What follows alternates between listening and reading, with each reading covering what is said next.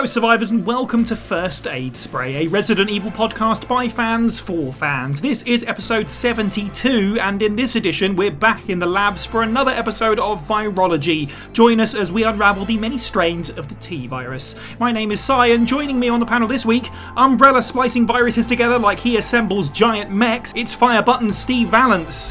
Hi everybody, Armored Core's amazing, there's my review. He's already done more runs of Baldur's Gate 3 than there are strains of the T-virus. It's James, aka Moist Owlet. Yeah, you're right. And our special guest for this episode, part cosplayer, part writer, all Zack Fair fangirl, it's Rexy. That was the sweetest introduction I've ever gotten in my entire life. Thank you very much. Hello, everyone. You're very welcome. Every episode of First Aid Spray is recorded live on our Discord server, so join now to hear the show early and unedited and to become part of our fantastic little community where we discuss life, the universe and Resident Evil. You can find a link to the server as well as all of our social media profiles at our website, faspraypod.com. It's the support of our listeners that keeps First Aid Spray going, so why not check out our merchandise or our Patreon page. Tiers begin at just $1 a month. Head over to patreon.com/faspraypod for a full list and a chance to create bonus First Aid Spray content. Let's do the housekeeping first.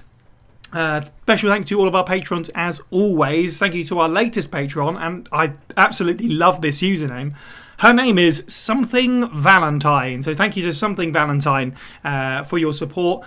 It's been a bit of a busy few weeks for us in terms of content. There's a lot of stuff that we've got going on the back burner. There's just been a lot happening behind the scenes this summer, so we're going to try and hit all of the stuff that we want to get done over the next few weeks. But we have, in the meantime, supplied some new content. We surprise dropped a commentary for the original Alien film, sort of out of nowhere. Steve, James and I sat back and watched the theatrical cut of that movie, the classic. So if you ever feel like watching that movie again, you can now hear me, Steve and James, talk nonsense over the top of it, basically. That is going to be Patreon exclusive for an undetermined amount of time. We just wanted to drop that something for patrons for quite a little while, like our last Welcome to Raccoon City commentary. Over on A Moment of Relief, there is a new episode for Patrons, which is the unanswered questions of Resident Evil. Steve Berger and I were pitched questions by the community about, missing characters and dangling plot threads, how we would resolve them if we would, in fact, go back to them. That was a really fun episode. And the latest episode of A Moment of Relief that's come out publicly is James Berger sitting down with Amy Dezura to talk all things Dungeons and Dragons and tabletop. Also, over on YouTube, we dropped a quite slapdash video of me unboxing Resident Evil the board game, which did quite well, so thank you to everyone for checking that out, because that is now beginning to arrive, so you can get a good look at all of the components for the Kickstarter, all in. You can see everything, basically. Cool, so that's us. Let's circle back round to our guest, as we always do. Rexy, welcome to the show. As I sort of build you there as a writer and a cosplayer, so if people know you on social media, or maybe if they don't know you, what kind of writing and what kind of characters might they recognise you as? Well, when it comes to writing, actually, my full name here is Rexy Writes. Back in the day when I first made this account in early 2021, I was just thinking about writing more because it was the second big lockdown and things weren't happening. There was nothing to go out to, no Christmas celebrations, nothing. And I needed something to pass the time. And I thought, hey, let's branch out from all my other fandoms that I've had before and start with something completely new, which was, for me, back in the day, Resident Evil. I actually only played my very first Resident Evil game back in 2021, which was Resident Evil 7. Nice. Wow, that's a good cool entry point. Yeah.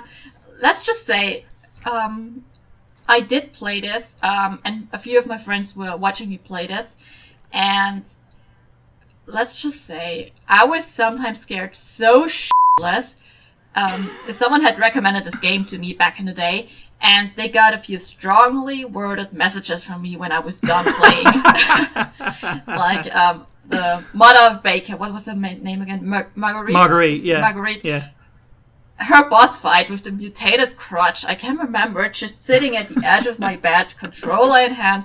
The room around me was completely dark because I was so clever and played it at like midnight. I saw how she had mutated and basically turned into the spider-like creature.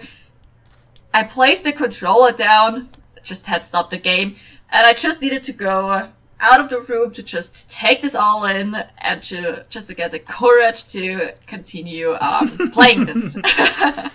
Of course, it was great fun. As you can see, I have started to like Resident Evil, and nowadays I'm here. So yeah, the writing I'm doing, it's mostly fan fiction and trying to write alternative universe stuff, and just trying to get my own touch to certain characters and ideas. Like the latest idea I have had was some kind of Big Brother show for the Stars members. I haven't been able to work on it lately because I'm missing the ideas, but just finding a new setup and throwing existing characters into it and then trying to think of, hey, how would they react in these specific situations? That would be very cool, and thankfully the gift of writing has given me the ability to delve deeper into such ideas. And it's funny how that works when you're a fan of something, and then you're like, I'm going to create something about it, and then you just wind up absorbing even more information because you're, as you say, you need to like research stuff, and you're like, oh yeah, my brain is now full of this one specific franchise. I was like, brain goes Resident Evil. Yeah. And basically, I've been writing since I was 7 years old. Basically, as soon as I was able to write full sentences and full words and everything, I started to write fanfiction. I started back in the day with cringy SpongeBob and Pokemon fanfictions with myself as a self-insert, and then I also drew fan art to it, because that's just what little kids do, but it has led me a long, long way. And this is also something, in case someone is listening and they don't know if they should start creating, if they are cringy, if people will laugh at them. Well, you just gotta ignore these people, because everyone starts out cringy. Everyone has done some kind of self-insert or just with cringy interests. I really dislike it describing as this, but if you want to write about yourself as a Pokemon trainer who also has a Pikachu just like Ash, or if you want to live in Bikini Bottom, then just do it. It's fun. It should be fun, and it also helps you create more. And the more you create, the better you get at something. Mm-hmm. Well said. So, agreed. I think we probably all there are probably people that come into something, and I don't want to say like that we're the most amazing podcast you've ever listened to, but people come into First Aid Spray and hear like a finished product. But yeah, that's the result of people that have been creating for all their lives in various different forms. We've all got that cringy stuff in our past that we're like, we don't talk about that anymore so much. Absolutely. Basically for cosplay, I started it in November 2020, also second lockdown time, because I was going through a bit of a personality and just life crisis because all of these things were happening, and I wanted to get a new hobby, some kind of thing to focus on, and cosplay basically fell into my lap, and I bought my very first cosplay. It was Jill Valentine from the Resident Evil 3 remake. And ever since, I've just absolutely started loving cosplays and just being different characters from other fandoms. And at first, I was just uploading these pictures on Twitter, nowadays X, just for fun. And I would have never had the wildest dream of thinking of getting as many followers and supporters as I do nowadays. It's always just a big surprise to me that people look at my photos and think like, hey, this is amazing, and I'm like, thank you. So yeah, that goes back to what you were saying about just do it, Exactly. Just do it and enjoy it, and hopefully people respond to it. Yeah. Awesome. Okay, cool. So just to wrap this up, just go for it. It's your life, and you're living, and do what makes you happy. That's the most important part. So this is why I'm known 100%. as sometimes Jill Valentine. Some people recognize me as Tifa Lockhart from Final Fantasy VII. And just, I have so many ideas for more cosplays, and some in the works, some planned. We'll just see where all of this leads me to. Indeed. Awesome. Okay, cool. I was also going to ask you what your first Resident Evil experience is. You've obviously, touched on that, so that's cool. As usual, we are kind of like an equal opportunity podcast. Like, you don't need to be the most, long-standing fan of the series. Our own James, has not been a Resident Evil fan for the longest time. So, yeah, it's always good to hear new perspectives, from fans that are sort of newly discovering the series now. So that's always good. Okay, cool. It's just a lot to dive into. Like, the first I'm Resident Evil sure. game came out in 1997, if I remember correctly. Six. Oh, yeah. 6. And 6. I wasn't even born back then, so the lore goes back deep. Yes, exactly. Oh, I Yeah, I can't imagine. Yeah, right. My bones, they ache. No. My aching knees. Okay. Steve, would you like to take us into the news in that case?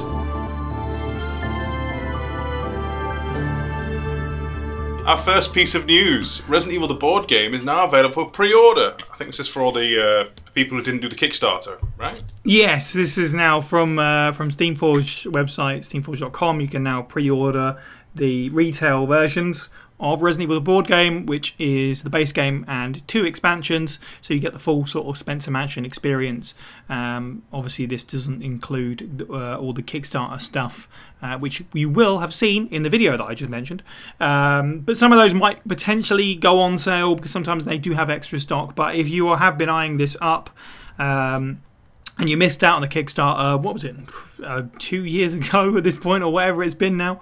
Now is your chance to lay a pre-order down for Resident Evil the board game. We're obviously going to talk about it in depth another time.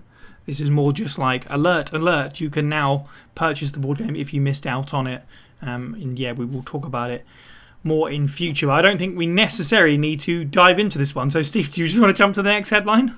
Resident Evil 4's VR mode will be highlighted at the Tokyo Game Show.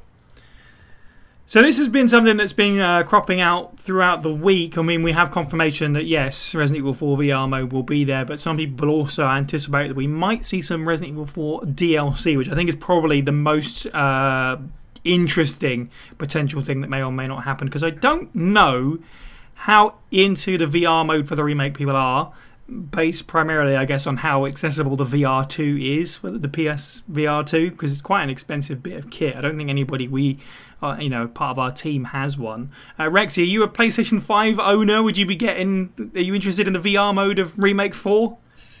Well, I have actually been thinking about buying those VR glasses, but they're quite expensive, and there are just not that many. The price of the console, yeah, it's mad. And there are just not that many interesting games for it, and just Yes, buying it 100%. for a single game just isn't working out. So I think it's gonna be a pass for me unless there are more exciting games coming out for it.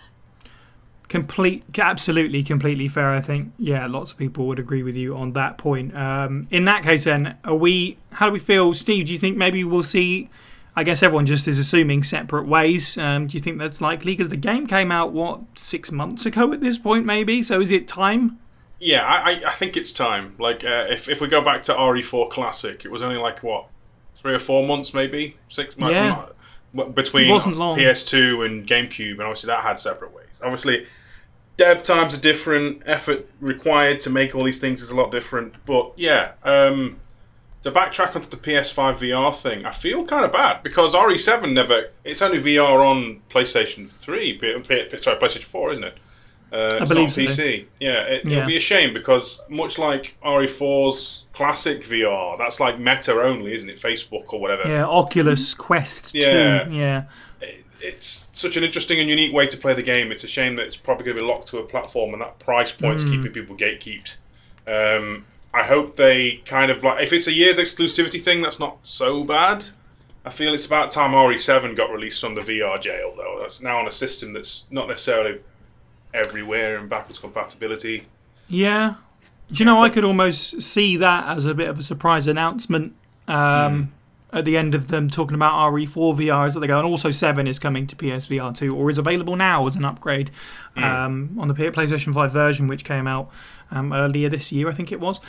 You're totally right, because we just talked about how expensive these pieces of kit are, but you buy one, you've got very little to play on your PSVR or even maybe your Oculus. I don't know how big that library is, but then you are locked out of games on other systems. And I know that's a broader conversation about console exclusivity and stuff like that, but we have exclusivity within exclusivity almost at that point. Yeah. You're right, because I'd like to play this. I'd like to play RE4 original VR, but yeah, I'd have to buy both different VR kits in order to play both. It's just like, it's not going to happen. And like friend of the pod, Sean, Stars Tyrant, they insist that the only way to play RE7 is through the VR. And it's like, it put that whole like PlayStation VR thing on the map, really. It was the quote-unquote killer app at the time. So it'd be nice to bring it to, new day. Maybe the more updated RE engine will help it be a little bit more fidelity. Otherwise, just some Merc stuff would be nice, if not separate ways. Yeah. I don't think that Remake 4's VR is going to be quite the killer app that RE7's is going to be at this point because, it didn't feel like the original PlayStation VR had enough going for it to release a sequel as it is. So it'll be interesting to see if this pays off from a sort of business standpoint. James, how are you feeling about what we may or may not see at TGS this year? I think we'll definitely see separate ways. That's like a given, I think. But I would also love to see some Operation Javier mentions, maybe. Interesting. Like, because I know a lot is mentioned in Remake 4, right? But it's my favorite part of Darkside Chronicles, right? Yeah. So like, I think it was all of our favorites from that game, and it would just be great to have.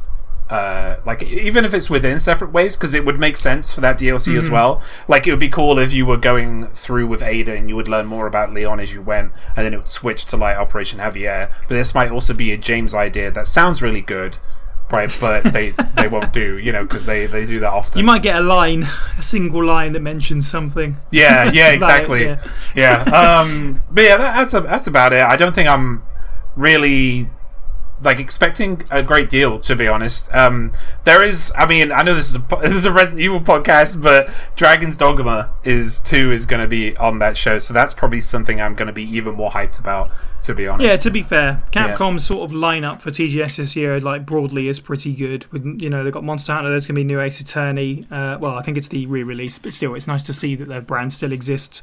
Street Fighter 6, obviously quite strong. Exo Primal, so they've got a lot going on there. So yeah, remains to be seen whether or not they drop the big hand of RE4 DLC. Can you imagine that? It seems like it's been a while and it's probably about time, but we don't know what their next game is or when that's going to be, so they might actually be wanting to wait it out as long as they can. I don't know. Just say it with me, Si. Classic collection. Manifest it. We've got to bring it out. Maybe Prayer now's circle. the time. Wouldn't be the first time. So TGS goes down. It's between the 21st and the 24th of September, depending. There's business days and public days. I don't actually know if Capcom have actually announced when their stream is. It looks like it's going to be the 21st of September. So we will know hopefully around the time of the next episode.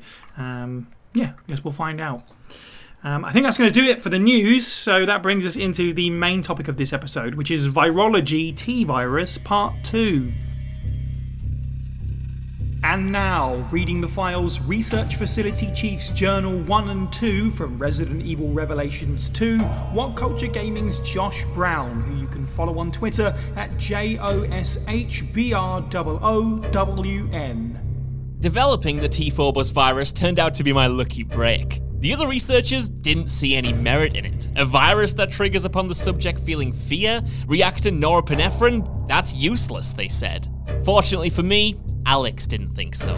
After reading my report on the virus, she became very interested in its unique properties, and made me the head of the research team. As we neared its completion, she then made me the chief researcher. Alex appreciates my genius. It's an honor to work with her.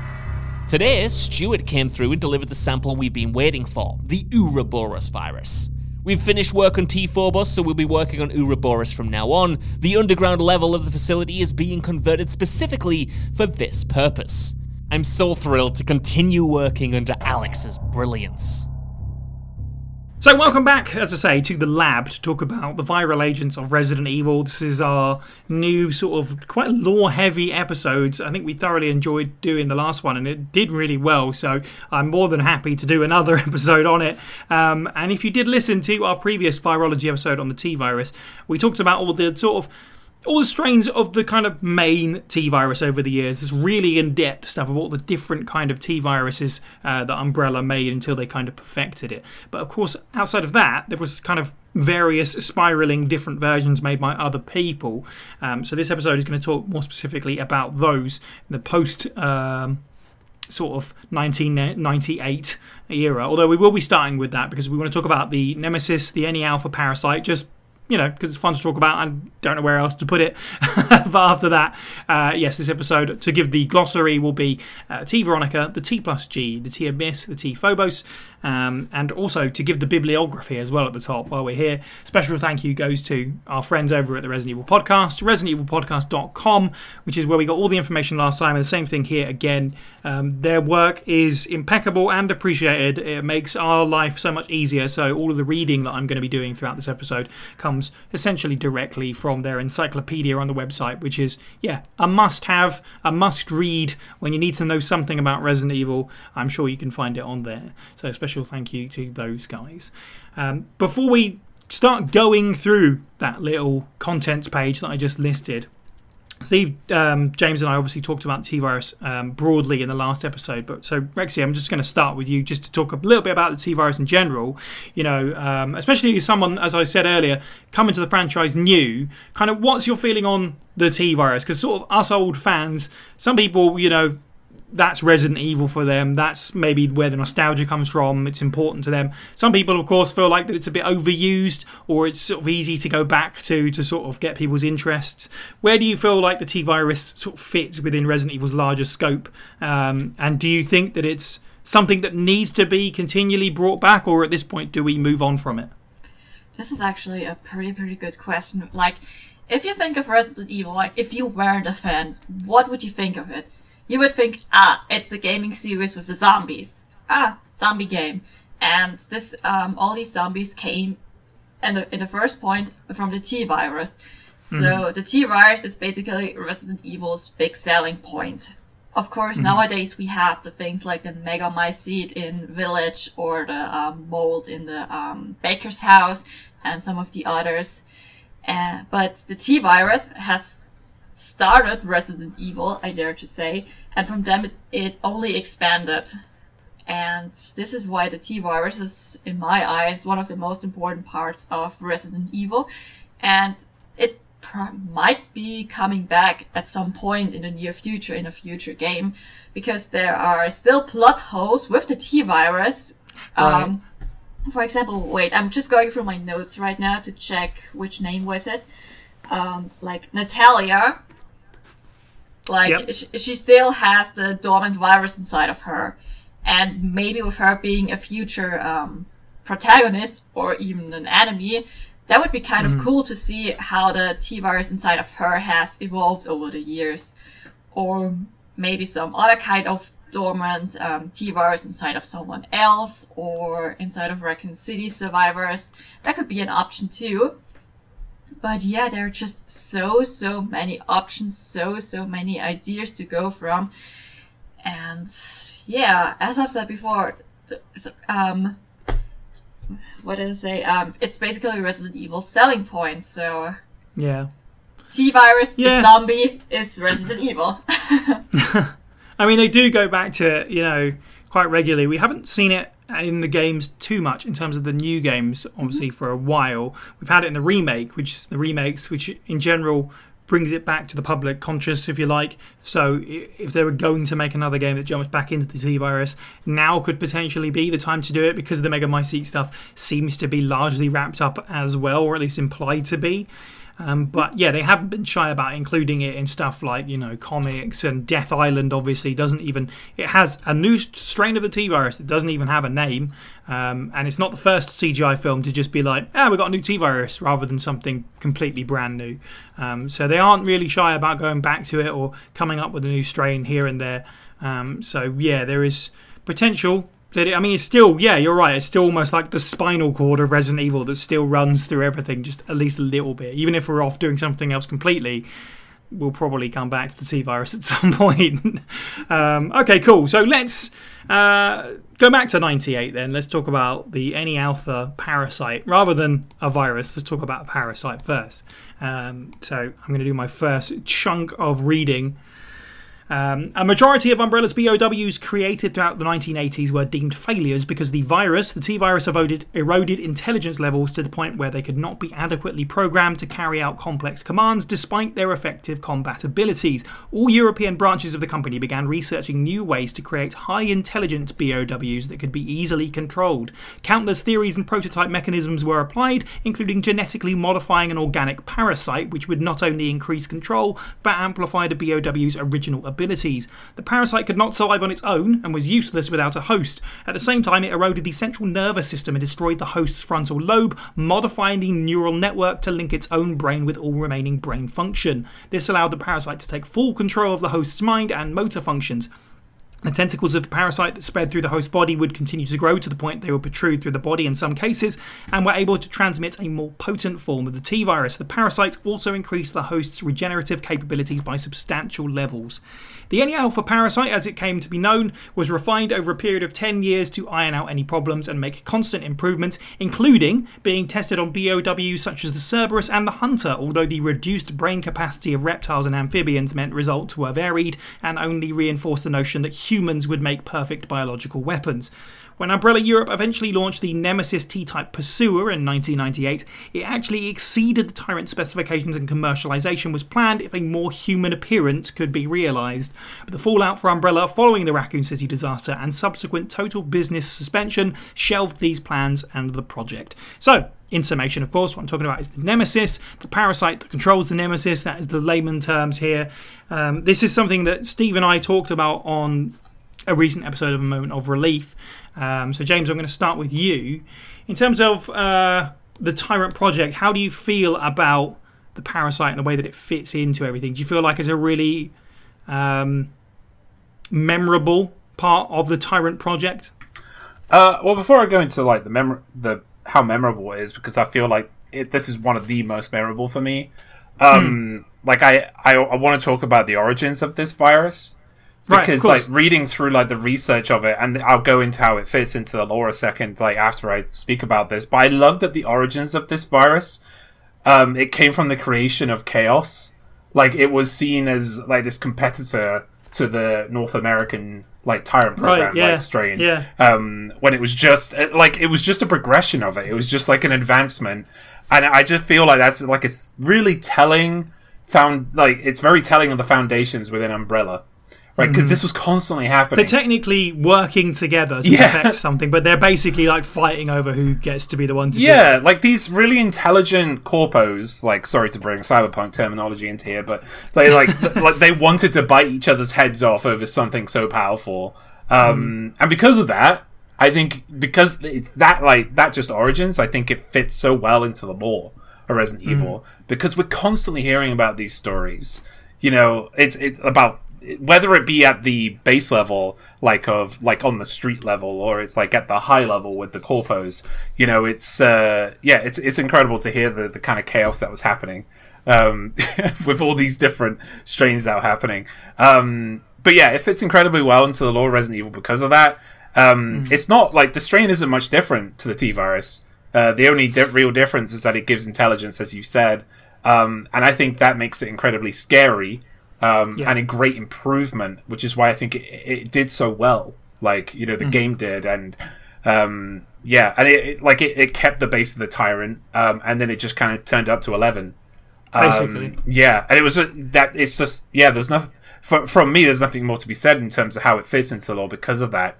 But its origins and how it just made a Tyrant into a +1 Tyrant instead. Yes, indeed. Like it's a really interesting approach because we've got a lot of like, oh, this Tyrant failed, we're going to make it better. This one is just it's one of those, but from a completely different perspective. It's like, what if we just lump this thing on top of it and see what happens? Yeah. And what happens is perhaps one of the most iconic enemies in the entire franchise with the Nemesis. Steve, how do you feel about the way that the parasite fits into the lore, and how memorable for you is this kind of part of the lore? Oh goodness me! Like this is the one, isn't it? This is now obviously in the grand scheme of things, and we know that they've some would argue retconned, but the whole blending of Plagueis to any alpha to then use it as a thing to basically dump Nemesis's charisma stat. He's a lot uglier, but he's got a lot more intelligence. It's pretty good. Like the idea is sound, and I'm hearing the reading of that document. I kind of wish I'd seen what a quote unquote any alpha hunter or last Plagueis hunter would look like. You know, that would be dope. Capcom, come on, let's do it. More classic enemies Resident Evil 3 prequel. Yeah, with the RE4-esque Plagueis stuff. You know, I want to flashbang a hunter and it dies. No other reasons other than they terrify me. But no. The idea that they engineer this to basically puppet and marionette. I still don't understand how you quote unquote program a parasite to do your bidding. But I'd imagine the idea would be something along the lines of how the Plagueis works, right? Sound based. Potentially. There's a lot of talk in the lore about them trying to sort of tinker with tyrant brains and cut certain parts out or whatever. And maybe it's just easier to do with something smaller like a parasite. I mean, you know, it's quite simple, I suppose, but that's pseudoscience, isn't it?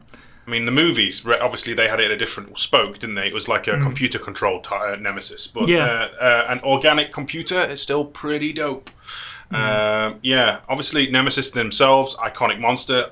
Pretty much any version, be it the classic version, the broken nose version, maybe not Drunk Robot Dad version from Umbrella Chronicles, is a fantastic VOW. I'm all on board. I think this is perhaps one of the better additions to the BOWs as a whole. Basically taking them all and Infinity Stoning them into one horrible monster. Only it's just 2 stones. Right. Yeah. One stone that makes the other stone worse.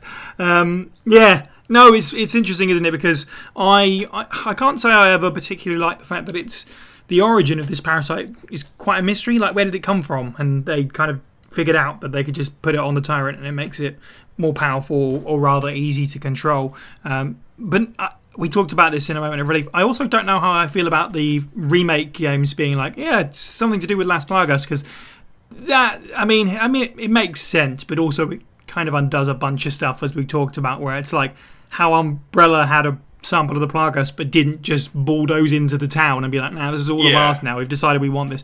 That just doesn't really make a whole lot of sense. But I at least like that it gives an origin to this parasite that otherwise didn't have it before. It was just like, we're going to put a spooky, scary thing on the spooky, scary monster and make it spookier and scarier. And it is, for me, you know, a tyrant with a programmed kind of drive is way scarier to me than this dude who goes, ha ha ha, inferno of hate, etc., and then injects himself. This is a really good continuation of what we had before from Resident Evil 1 and 2 about these kind of mindless killing machines. Whereas this one it's mindless in a different way. It's mindless to the point where it destroys itself, essentially. It destroys its own body in the process to complete its goal, which is kind of terrifying. And almost, when you think about it, a little bit tragic, really. Like, I shouldn't feel bad for the tyrant, but its brain is just gone. It's been taken over by this hungry little critter that they've installed in its place. Rexy, how do you feel about the Any Alpha Parasite? How do you feel about Nemesis and how it all fits in with the other tyrants of the series? Honestly, most of the points that I have had written down for this answer have been said already. Sorry. The thing is, I really like the addition in Resident Evil 4 Remake that we get to find out that Las Plagas was the idea behind the Nemesis Alpha parasite. And now the conversation that you just had with the computer inside of Nemesis and all these ideas, I've had another idea what they could have done to manipulate Nemesis into going these certain ways and all that stuff. One idea would have been they could have maybe used sounds to do that, like at a higher frequency. I think that's the right word. Than us humans do, but Nemesis can do, for example. Like how we have these dog whistles and stuff. Exactly. That could have been an idea. And the other thing would have been maybe smell, also coming from dogs. Like, just imagine this. Sure. Sorry, this mental image I have right now. Like the scientists at Umbrella have like a T-shirt of Jill that they stole off her clothing line, and just holding it to Nemesis' nose and be like, "Go away, find her." The scariest Spider in the land. It's Nemesis. Just go get it, boy. Stores. I think you're right. I mean, as funny as that image is, I think you're both right in that sound makes a lot of sense, and we really kind of know that in the lore that's how the Las Plagas communicate anyway. That you've got the dominant Las Plagas that Sadler has, and that's how he's able to control everyone else. So I can absolutely see that being the case. Someone at Umbrella used sound to control Nemesis, and then knowing Raccoon City, that Umbrella scientist probably got eaten, and so it didn't get any more commands. It just goes on the one command it's been given, and that's why it just never stops, which is kind of cool. True, he's just like on repeat of kill, chill, kill, chill, kill, chill.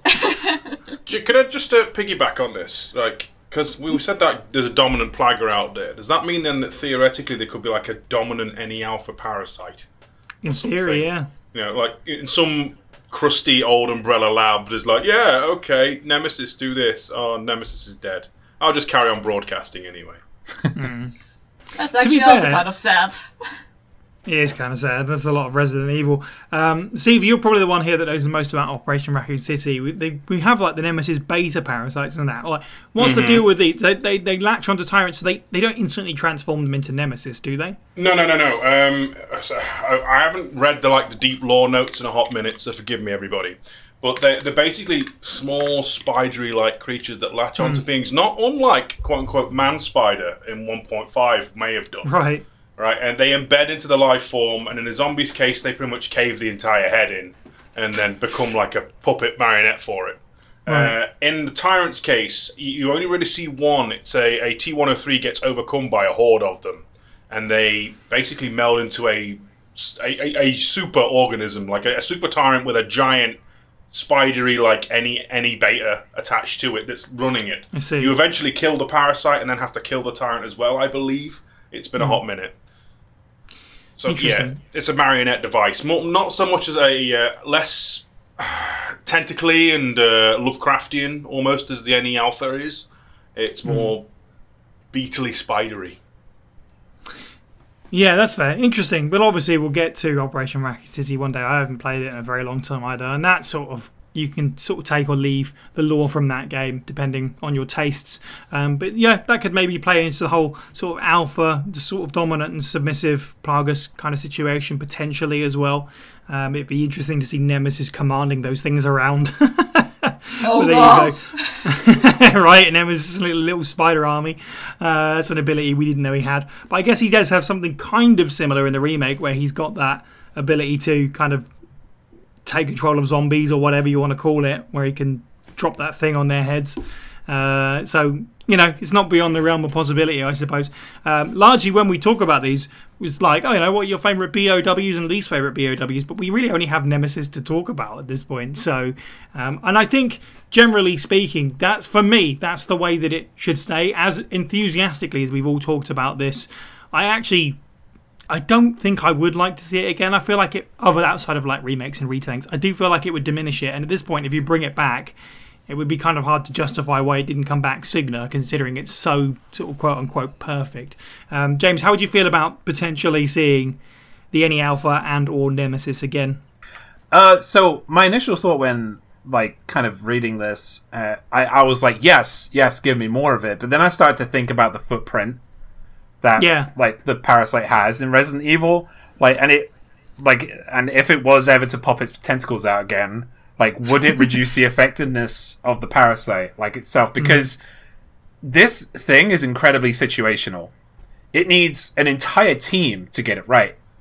Like when you start to learn about like the parasite, it's also like on its own, it's absolutely useless. This thing. Like so, like in the current meta of Resi, like where we're basically chasing errant employees and like lab workers like around the world, like it probably wouldn't last that long. Which is wild because it's inspired by the Las Plagas, which but I feel like the Las Plagas, it seems to be a more elegant parasite in its natural design. And also, to be fair, with the Las Plagas, it was like buried underground for hundreds of years or whatever, so we know it's kind of hardy. yeah, that's true. Yeah, so I don't think it would last if it did. However, if say, we always, we hear about the family, the rival company, the connection. Say if like we hear about a big upsurge again, I would be prepared to hear about the any alpha parasite again. But otherwise, I don't see it coming back. Would I like to see it again? Only if those prerequisites are actually met. Right. Because otherwise, I don't think it would last very long. Rexy, how would you feel about a return to the NE Alpha and Nemesis into the series? Since Brad Wickers is one of my favorite characters, I will never ever want to see Nemesis again in my entire life. Thank you very much. Rest in peace, Brad. Absolutely. But yeah, I'm also going to say that I don't really think that it is coming back because the whole Tyrant Nemesis thing has kind of wrapped up with the end of Resident Evil 3. And I don't really see a point in going back to this at the moment. Of course, if there's a rivaling company that got somehow hold of bits and pieces of Nemesis, just scraping them off the radioactive surface of what was Raccoon City, maybe, who knows? Oh my god, this gives me an idea. So, Raccoon City was nuked, basically. Now imagine, you have played Fallout, right? Yeah. Now imagine you're about to say something that makes Steve very happy. Oh, yeah. Now imagine some kind of Deathclaw-like Nemesis. Oh, wait, you have no swearing your rule. I need to protect myself here. I mean, I'm with Rexy, because like the talk of the Nemesis parasite being used with hunters instead, it doesn't have to be like a full sweep of the game. Like, it could be some arms dealer's got some old samples from an Umbrella Europe lab, and they've just got like 2 hunters, they've got like a spare parasite, there you go, here's a mini boss or something. Right. Like, something for fans to go, that's neat! Not something that stalks you the entire game and goes like, stars. I'm Nemesis again, whatever. yeah. Just as a unique boss fight that's got like something we can recognise as a cool one-off event, not a full game thing. Yeah. I think otherwise, a relic of the past, it's probably going to remain. But as a goofy callback boss, that'll be awesome for me. That'd be neat. Yeah, I mean, to your point, Rexy, and we've sort of mentioned this before when we were ranking tyrants for our show Tier Death Experience, they just stop after a point in the series because the tyrant program is an Umbrella thing. So once Umbrella's gone, we don't really have tyrants, we don't have any more Nemesis, that's kind of the end of it. Instead, we have, people transforming themselves or just kind of other large-scale BOWs. Nothing that you can accurately describe as a tyrant. So, I think that time of Resident Evil is absolutely long past. Okay, cool. It is also worth mentioning, of course, that the NE Alpha parasite is responsible for the G virus, but that is a conversation for another podcast in the future, I expect. So let's jump ahead very slightly to T. Veronica. And the T. Veronica was a type of T virus created by Alexia Ashford in the early 1980s. Initially, the objective was to create a superior T virus to the strains developed at Arclay Labs under Oswell Spencer's supervision in order to solidify and reclaim the Ashford family's hold over the Umbrella Corporation. Whilst a failure at first, things took a turn with the experimental birth of Alexia Ashford, who was cloned from the genes of her grandmother.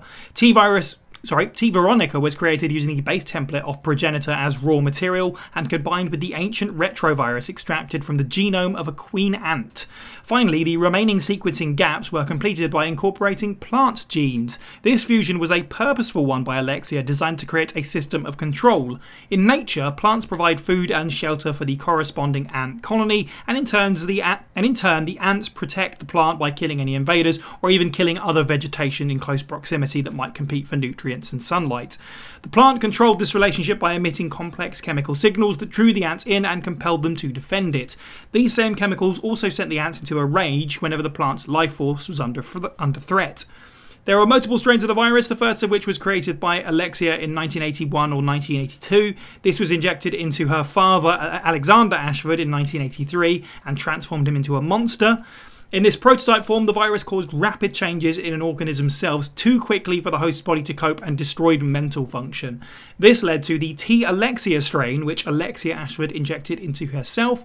After spending 15 years in suspended animation, Alexia awakes to find her body now coexisted in harmony with the T. Veronica virus. So that brings us to our second virus of the day, or a second topic of the day.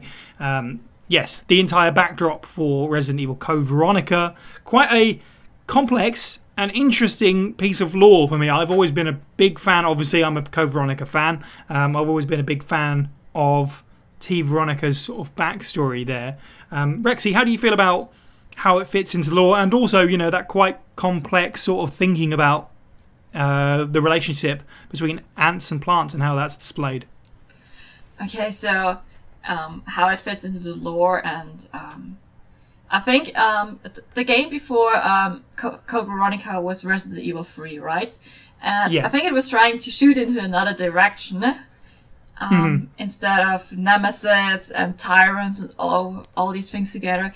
The fact that they were trying to do this with ants, plants, and humans, just the general idea was really, really cool in my eyes. The thing is, I haven't played all of Code Veronica yet, because my PlayStation just keeps crashing whenever I try to play it, which is quite a pity. Because, I was actually really, really looking forward to playing it. But I have been thinking that was just such a cool idea to merge all of these three things together. Just how ants live in nature, how important ants are to nature. As you know, I live in the middle of the mountains, middle of the forest, so I get to see all of this nature on a daily basis, and how humans can take this and make something terrible out of it. Because it's human nature, I suppose. Yes. And it was also kind of interesting to see the whole family drama on both sides, with the Redfields and with the Ashfords, with what happened with the, what was her name again? The frozen one. TV dinner. Alexia? Alexia, yeah. Alexia's TV dinner. TV dinner is great. Did you get that reference, Steve? Yes. For the ones who were wondering, it was a Fallout 4 reference. So just the whole mixture of all these things. I really, really enjoyed it from what I have seen so far and what I've read so far. And the Ashford family just sounds basically very, very dysfunctional. And dysfunctional families most of the time make the most interesting characters in video games, movies, and TV shows. Yeah. Agreed. Code Veronica is an interesting one because, it might seem very wacky from the outside, but I really appreciate when you read this and you think about the infectees of the virus. There is, some of it's a little bit weird. The fire, but the fact that she can, bleed fire is a little odd. But okay, fine. That part aside, there is some consistency and stuff to this, Alexia and Steve both have the ability to change their format kind of at will and back and forth and stuff like that. That's an element of Code Veronica, and that also continues into other viruses that use Veronica as well. I really like stuff like that. But as you said, using nature, which is something that scientists will look at something they're aware of and be like, yes, we can use this for our own means. And we've had it a little bit with Las Plagas. It's not quite scientists using it for their own means, but we compare something fictional to with Las Plagas to actual parasites that exist that do very similar things. So there's no reason that I can't believe. Yes, we'd have a virus that allows you to control other creatures via sort of pheromones and stuff like that. It's the plant stuff that people easily forget with this, but it's a really interesting aspect to T. Veronica. Steve, how do you feel about how this fits within the lore? It's fantastic. The spokes and the detail they go into, out of all the viruses created, quote unquote, by the flagship stuff, Misugimura and whatnot, compared to Zero's leeches, this is like a masterwork. This is like comparing a trashy fantasy novel in Zero to The Hobbit. Right? It's complex, it's got detail, it's got backstory, it's got almost logic and reason to it. And I would argue James is going to go into it more. If you're looking at the live chat, there's alien gifs all over, about the blood. That could be just a reaction of a unique combination of the virus to air. That when blasted into the air, it then superheats. And that's used later on very cleverly in the C virus as to why, the Juavo burned to death because their body can't control it.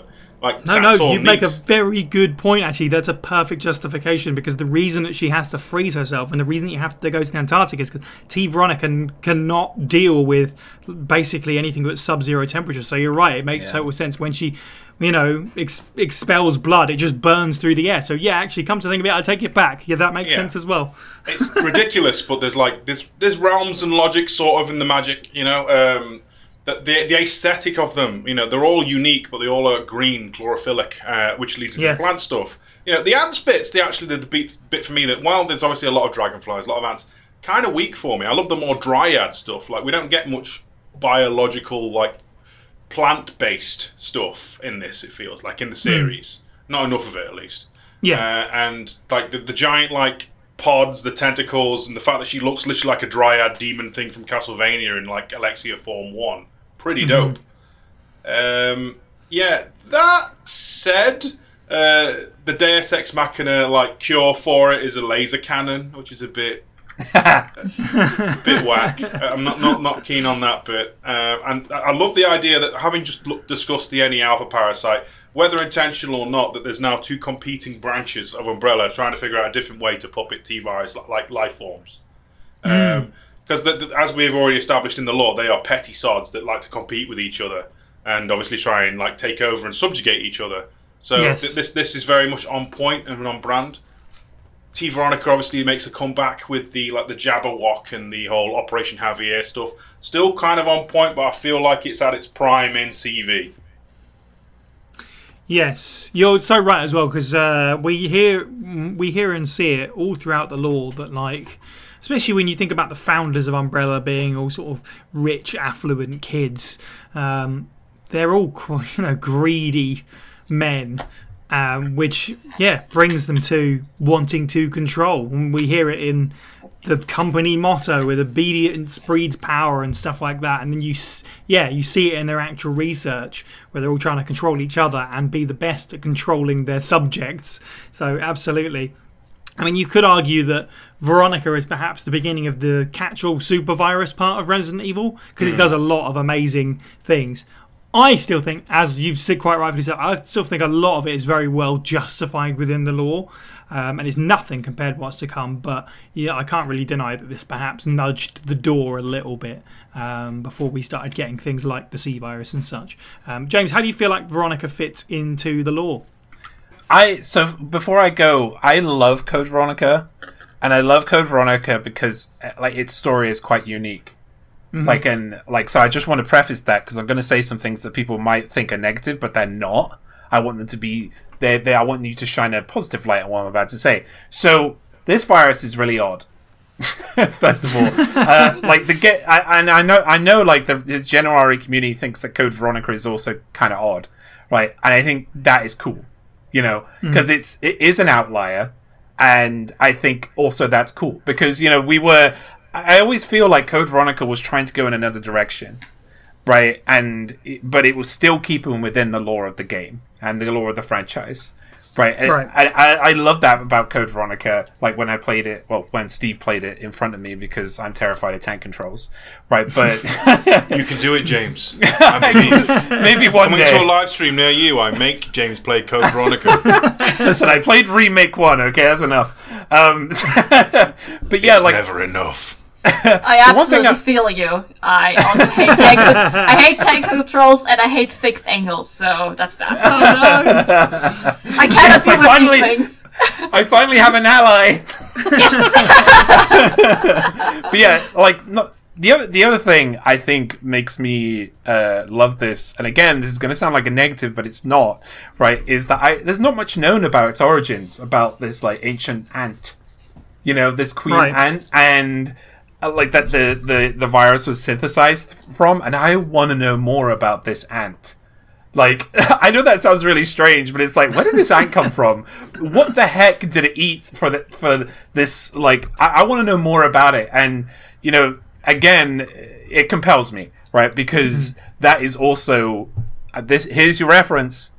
That's what Aliens is about. It's about this. So of course it's going to draw me in. Like, and because of that, like there is a lot of vaguity in Resident Evil, and that really fits into the lore. Like, it doesn't explain everything. It gives you just enough to go, this is interesting. I really want them to go further into it, but they don't. So they're like, oh, you make your own mind up about where this is going to come from. Like, you know, and Alexia as well, one of my favorite villains. She is a very Resi villain. She betrays, she kills, she steals, when she needs to, because she's incredibly intelligent. She does it from anyone who gets in her way, including her own brother and father, you know.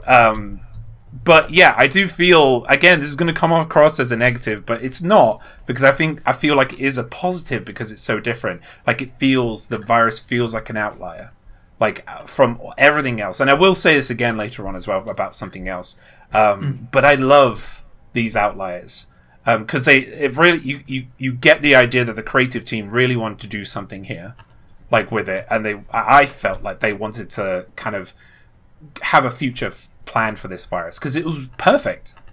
Like, this virus was perfect. Like, it could make in every sense that we, like, these Umbrella folks would see them as, right? Because they were like, you had the plants would make carapaces that would protect you from projectiles. They were fast. You know, they were hard to kill. Alexia managed to... Because that's another thing about this virus, is that the other reason why she was in Sub-Zero is because the virus had to be slowed down. And the only way to slow it down was to chill the virus. Okay, here's another Aliens reference for you. Right, is that the aliens are very similar in that respect, that they are extremely resilient to high temperatures and low temperatures. Exactly the same as the Code Veronica virus was. Right, but sudden changes... Bad news, right? Yeah. And it was the same with the Code Veronica virus, and I love that because it gave it a very small weakness, right? So if it does come back, I would really love to see it come back. It's precisely what Umbrella would want, like global control from a centralized point. Yeah, that for sure. That sounds like it's right up their lab, you know. Right up their lab. Right up their lab. I think. Yeah, lots of good points well made about, like, just from a lore perspective, from a gameplay perspective and stuff like that. You've got 1, 2, and 3 and how it's sort of almost, it's like ramping up more and more stakes. And then for this game, which is sort of a side game, and we want to maybe not just continue to ramp things up and up and up. Let's go for a completely different direction. It's absolutely its own beast. It has all of its own attributes. It has its own origin. It's made by a completely different family wing of the Umbrella Corporation. Absolutely. And to your credit as well, who knows? It could come back. We thought it was done with for many years, and then it came back in Darkside Chronicles rather prominently, and then again in Resident Evil 6, so it's not a virus that hasn't had a history of coming back, even if it's in case of 6, inform brand new viruses. But with Darkside, that really was a surprise for them to be like, we're just going to completely continue on this little story thread. And what was so nice about that is we get to see Alexia as this, experiment gone wrong. She's twisted because of it, so she's kind of megalomaniacal. Whereas with Manuela Hidalgo, who gets infected with it, it's really nice to see someone else wielding the Veronica powers compared to evil Queen Alexia. It was a really refreshing, interesting change of pace. Even if it does get a little bit superhero or whatever you want to call it, but it was really interesting to see them return to it, come at it from a different angle. So how do we feel about how memorable it is? And, would we like to see it again? James, you kind of already said. So, Steve, would you like to see Veronica again? 100%, I think. Like, out of all the spoilers for later on, I feel like this is probably one of the most potential, because obviously it's already been used a few times, but the control aspect, the fact that, besides like Plant 42 and one outbreak scenario, plant stuff doesn't get much of a look in RE. Yeah. That's the part that really drags me. That and the whole, just becoming some kind of plant-human hybrid who can launch fire is more compelling than a many-tentacled abomination with a glowing weak spot. Mm-hmm. We've got a lot of those, so it's time for a mix-up. That and, I guess answer okay. I feel like the main thing that disappoints me about this is, like, what happens to Steve is a bit cliched. He just becomes a monster man green thing with an axe. Compared to Nosferatu and Alexia, who gets a real bum deal. But, you could say that's because he's got a rapidly used version of the Alexa virus or whatever. Right. But yeah, generally speaking, if they can find a way to work it back in, I wouldn't say no. It's got a lot of cool quirks that are unique to it. Rexy, would you want to see Veronica make a return? You think like it's a worthwhile thing for the series to do more with? Absolutely, and I also hope that the next remake that they're going to make is for Code Veronica, because the possibility with the T Veronica virus are amazing. And while you were talking, I have remembered something about the ants, and there's actually this kind of zombie virus for ants. I looked it up and I cannot pronounce it for the life of me, but basically it's a parasite which grows on ants, and then they can manipulate the ants so it doesn't have a free will of its own body anymore. This is actually also something that they could kind of add into the whole mixture if they wanted to, like more zombie stuff, more infected people. Like, as we said before, the T Veronica virus doesn't react well when it has to react quickly, and this is why Alexia was frozen for 15 years, if I remember correctly. Yeah. So instead of the person just dying, if they get infected too quickly with T Veronica, then they could also turn into a kind of zombie, but a different kind of zombie, like the parasitic zombie, which would also be another connection to Resident Evil 4, but also Resident Evil 3 because it has zombies in it. So, basically, I think it would be a great idea to do more of the T Veronica virus, maybe in a new game, maybe if in a remake of Code Veronica, because I want to play the game badly, but I'm not gonna mess around with tank controls and fixed camera angles. I have done. You have to know, my best friend Lacey, he led me through Resident Evil 1 remake. Back in the day, we played it on PlayStation. Basically, I played it and shared my screen with him, and he was like, okay, then you move your controller this way, so you can go this way. I was doing terribly, but it was so much fun. We finished the game in, I think, a single afternoon, and I didn't die a single time because he just knew... See? Not so bad. Yeah, he just knew every room from the inside out, and it was kind of fun. But yeah, for the newer fans, it would be kind of benefiting without the tank controls and without the fixed camera angles. So I hope there's going to be a remake and more of T Veronica virus in the near future. I think you're right. Like, doing a remake like that, you can easily then make a new jumping off point to something new, obviously, because people were like re-reminded of it, or you can tweak the lore or how you like it when you do a remake and that kind of stuff. So I'm not opposed to it at all. And if they do it, you're right, because like there's this whole sort of element of controlling monsters, but we don't, outside of a few sort of the pods and stuff like that around Alexia, we don't get to see her doing too much controlling. It would be really interesting to see her like commanding a horde of weird planty zombie types. Absolutely. That's something that, now that you mention it, feels like it's kind of missing, like a bit of a missed trick that would be really cool to see in the future if we ever came back around to it. I was going to say about favourite and least favourite BOWs. I don't know if anybody's got a whole lot to say on this, because again, there isn't a lot of... There's more than with just Nemesis, but I guess there isn't a whole lot of choice. I think generally across the board, all decent except Steve. I wanted to add something to what we'd like to see again, actually. Sure. Because Rexy said something and it kind of ties into one of my notes. So, you know how I love to theorize and like get wild with it. So Rexy mentioned the ant zombie virus, which is cordyceps, or a variation of cordyceps. And in my notes here, I said like it would be cool to find out if the mold is a variation of the T Veronica. Ooh, that's a cool idea. Because Queen Ant, an ant, the fungus could take over. It is a mold. It is a mushroom, a fungi, right? And we know that is a family, and we know that colonies being controlled is very familiar territory with them both. Very true, actually, yeah. So, if they did do a remake, it would be cool if they connected those two things. Because they're trying to do that right now with the remakes. They're trying to make connections between these recent weave games. Everything together a bit more, yeah. So I can absolutely see that, yeah. 100%. It's a great point. Even if it doesn't even have to be done in a Veronica remake, you could mention it in another game with the mold if that's the direction they're going to go. But I would thoroughly approve of that connection. I think you're absolutely right. Just one big hive mind, yeah. Yeah, basically, yeah. So Alexia Ashford took the T. Veronica virus into herself to make herself super powerful. James, you've been you've been making yourself a bit more powerful via the help of Magic Mind. Yes, I have. I've been taking Magic Mind, which is a one-shot supplement that you have with your everyday morning coffee or whatever your caffeine alternative is. And to be honest, I've never felt more focused. I used to drink energy drinks a lot, and they tended to, for me, they used to make me either jittery a few hours later, or the next day I used to feel like really groggy and bad. However, while I was taking like Magic Mind, that never was the case. I felt very focused. During the time that I was on Magic Mind, I used to give myself a couple hours a day to do maps for my D&D one-shot service called Mortal Deeds. And I just kind of shot through to several hours and didn't feel like a fall-off, like a burnout.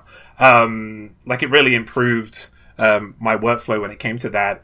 So if you are interested in Magic Mind, which, by the way, has kind of natural ingredients in it, like matcha, like ashwagandha, which is a well-known kind of energy, slow energy giving kind of root. Lion's mane mushrooms as well do the same thing. If you would like to kind of have this supplement with your morning day coffee, I do definitely recommend it. Use our code FIRSTAID at www.magicmind.com/first-aid to get 56% off your subscription for the next 10 days with that code. That code again, FIRSTAID, FIRSTAID. Okay, cool. So let's move on to our next talking point, which is a bit of a weird one, which is the T+G virus.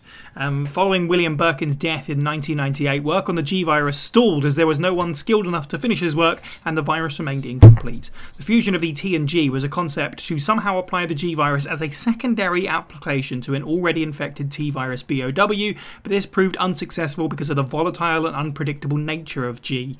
Instead, the G virus's nucleoprotein complex was broken down on a genetic level, and certain genes and proteins that triggered the more unpredictable properties of the virus were selectively removed and replaced with their less volatile counterparts from T. This essentially resulted in the T virus becoming an antibody to the G virus and keeping it under control. This new variant restrained the runaway mutation properties of the G virus and also bypassed its reproductive qualities. The heightened electromagnetic field boosted electrical currents in conductive tissue such as the brain and amplified transcranial magnetic stimulation, leading to changes in neuron activity that allowed the body to fight off the virus from eroding intelligence and reduce cellular necrosis. By 2002, the first T+G virus prototype was completed and labelled as version 0.9.1. It was tested on a tyrant but proved to be a total failure when only a minor bioelectrical current was generated and the subject suffered severe skin depredation, and a total breakdown of intelligence. Traits of the G virus were also clear when the creature developed a nest of tentacles on its hands rather than the trademark tyrant claws. Nevertheless, the resulting data allowed Umbrella to create a more refined variant, which was much more successful. The T+G virus was due to be showcased on the Spencer Reign in summer 2002 when it was stolen in a terrorist attack led by former Umbrella employee Morpheus D. Duval and his band of loyal followers. It's thought the project was scrapped shortly thereafter, so this is obviously the plot or the setup for Resident Evil Dead Aim. A interesting concept of combining the two viruses. It feels on the surface to me a little bit like Capcom went, well, we've got T and G, what if we just slap them together for this side game? But when you think about, again, kind of like with T Veronica for me, you look at the sort of lore justification, you're like, they've kind of justified it to me. It's like, the G virus is impossible to use, but the potential is still there. How do we fix it? Like, I could see them trying to do that even while it feels like Umbrella's falling down around them because they've lost their big names and the company's going under. They're at least trying to salvage it by taking what they've got and trying to fix it. I'm not massively keen on the electrical current thing, but we can get into that. Steve, how do you feel about T+G and how it fits within the lore? Very Deus Ex Machina to me. It feels like a little bit too convenient, a little bit like, yeah, just slap the T-virus on there, that'll sort it. And much like yourself, the bioelectrical current thing, like, at no point has anything in the previous games established that the T virus or the G virus can do any electrical stuff or resist via it. If Dead Aim was released like a year ago after Village, and then it was using Heisenberg's Cadoo, it's more believable. Right, yeah. That's more believable than just like, oh yeah, the thing that made a dude turn into a pile of mush with eyes, and the thing that makes tyrants, that'll work. Don't get me wrong, the aesthetics and design, specifically of Morpheus with this virus, I really dig. But the tyrant that it makes is also just like an ugly tyrant with a melted face and noodle arms. Like, in gameplay terms, it's rubbish. Visually, it's rubbish. It doesn't have an intimidating silhouette, and it just doesn't. It feels very much like we need to do something. This'll work. Like this is student cramming before the exam levels of law. Yes, it's a bit 2 + 2 = 5 to me. Like combining T and G, and then something about electricity just comes out of nowhere. I'm no scientist. I like a bit of pseudoscience, but promoting the body's electrical current and barrier to fight off bullets is a little bit like, what? I'm not quite sure that's how any of that works. He's starting to believe. If I rub a balloon on myself so I'm static enough, can I fight off a pistol? I don't think that's quite how that works. James, how do you feel about how this fits with the lore? This one's a bit wild, isn't it? Like, it's a little bit weird. Like, it's almost too wild for Resident Evil. Actually, like, they had chitin. They had plant-like plates to stop projectiles in other strains. Like, but they decided to create a virus that has the shelf life of a ripe mango. Like, by adding this electrical field. Like, it's taking the two most prominent strains, the foundations of Resident Evil, and just doing nothing with them. I feel like it's really odd. Like, I don't think this one fits into the lore at all. Like, whereas the other two had a lot to say, like, it just doesn't make. And this is pseudoscience, right? But I think, like, the joy of Resident Evil is, to like layman's like us, who don't know biology very well, or virology, it needs to make some sense. It needs to make sense to be scary, right? It needs to be believable. Yeah, and this just isn't. It's like, okay, maybe this would have worked if this was, it wouldn't have been a successful game, but maybe this would have worked if it was like in the first game, right? But knowing what we know at this point, it's just like, why? Why would you do this? It makes no sense to create an electrical field when you have and a temporary electric field at that, by the way. Like, it doesn't last very long.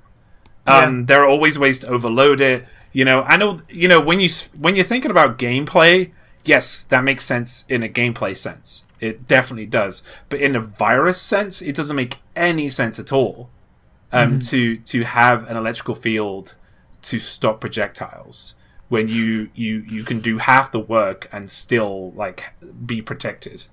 This one's a weird one, and it's wild, and it doesn't. I don't think it belongs in Resident Evil. And I'll say it, like, we've had our Dead Aim podcast, and we were very positive about that game when it came to Duval and how, like, progressive it was, and still agree with that. But on the virus level, it just doesn't make sense. No, agreed. Rexy, how do you feel about, I don't know how familiar you are with Dead Aim, because it's a little bit of a weird one and hard to get your hands on, but how much do you know about this? How do you feel about the T + G?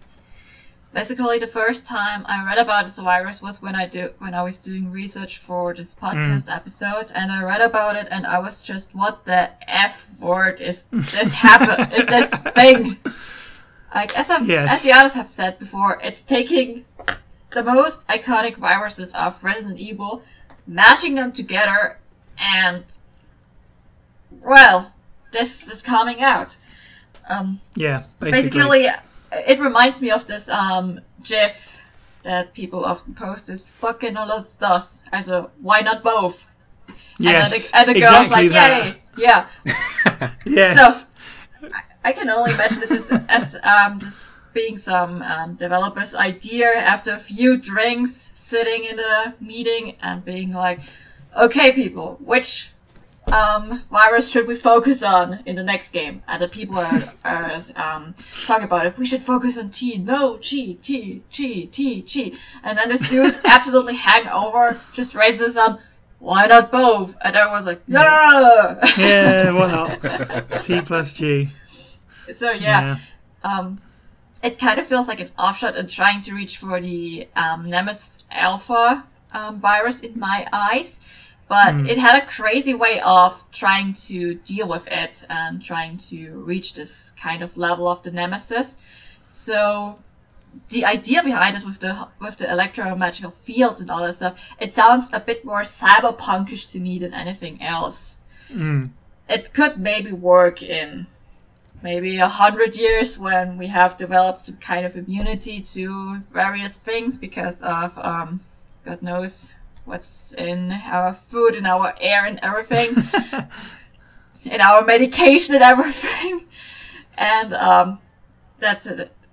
Our not ancestor. What's the word for the people that are coming after us? Help me. I can't English. Successor. Right now. Successors. Yeah. Sure. Yeah. Maybe some kind of futuristic Resident Evil game. That could have been an option where humans have mutated over the time and they have new abilities, and with the T plus G virus, which was unearthed and worked with, that could have maybe worked, but not in the setting that it was set in this game, in my personal opinion.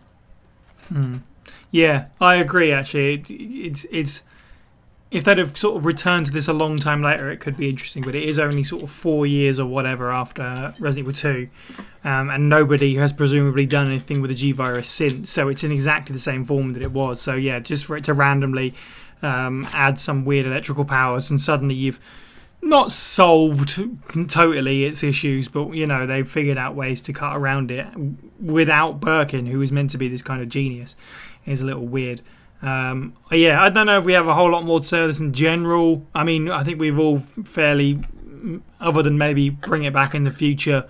No, I don't even think we want to do that, right? Because like it's too late now. You kind of ruined it by doing it the first time. It's just silly. I don't think anybody wants to see it again. If I may have the floor. Go for it. Like, if we could, like, quote unquote retcon, like Dead Aim, and like either throw it into the bin of history and have a new TNG virus, or have a G&T, a gin and tonic virus. Right? I'd be on board. You can turn around and say, yeah, it turns out those notes are wrong. We just basically looked at the albinoid and thought, what if?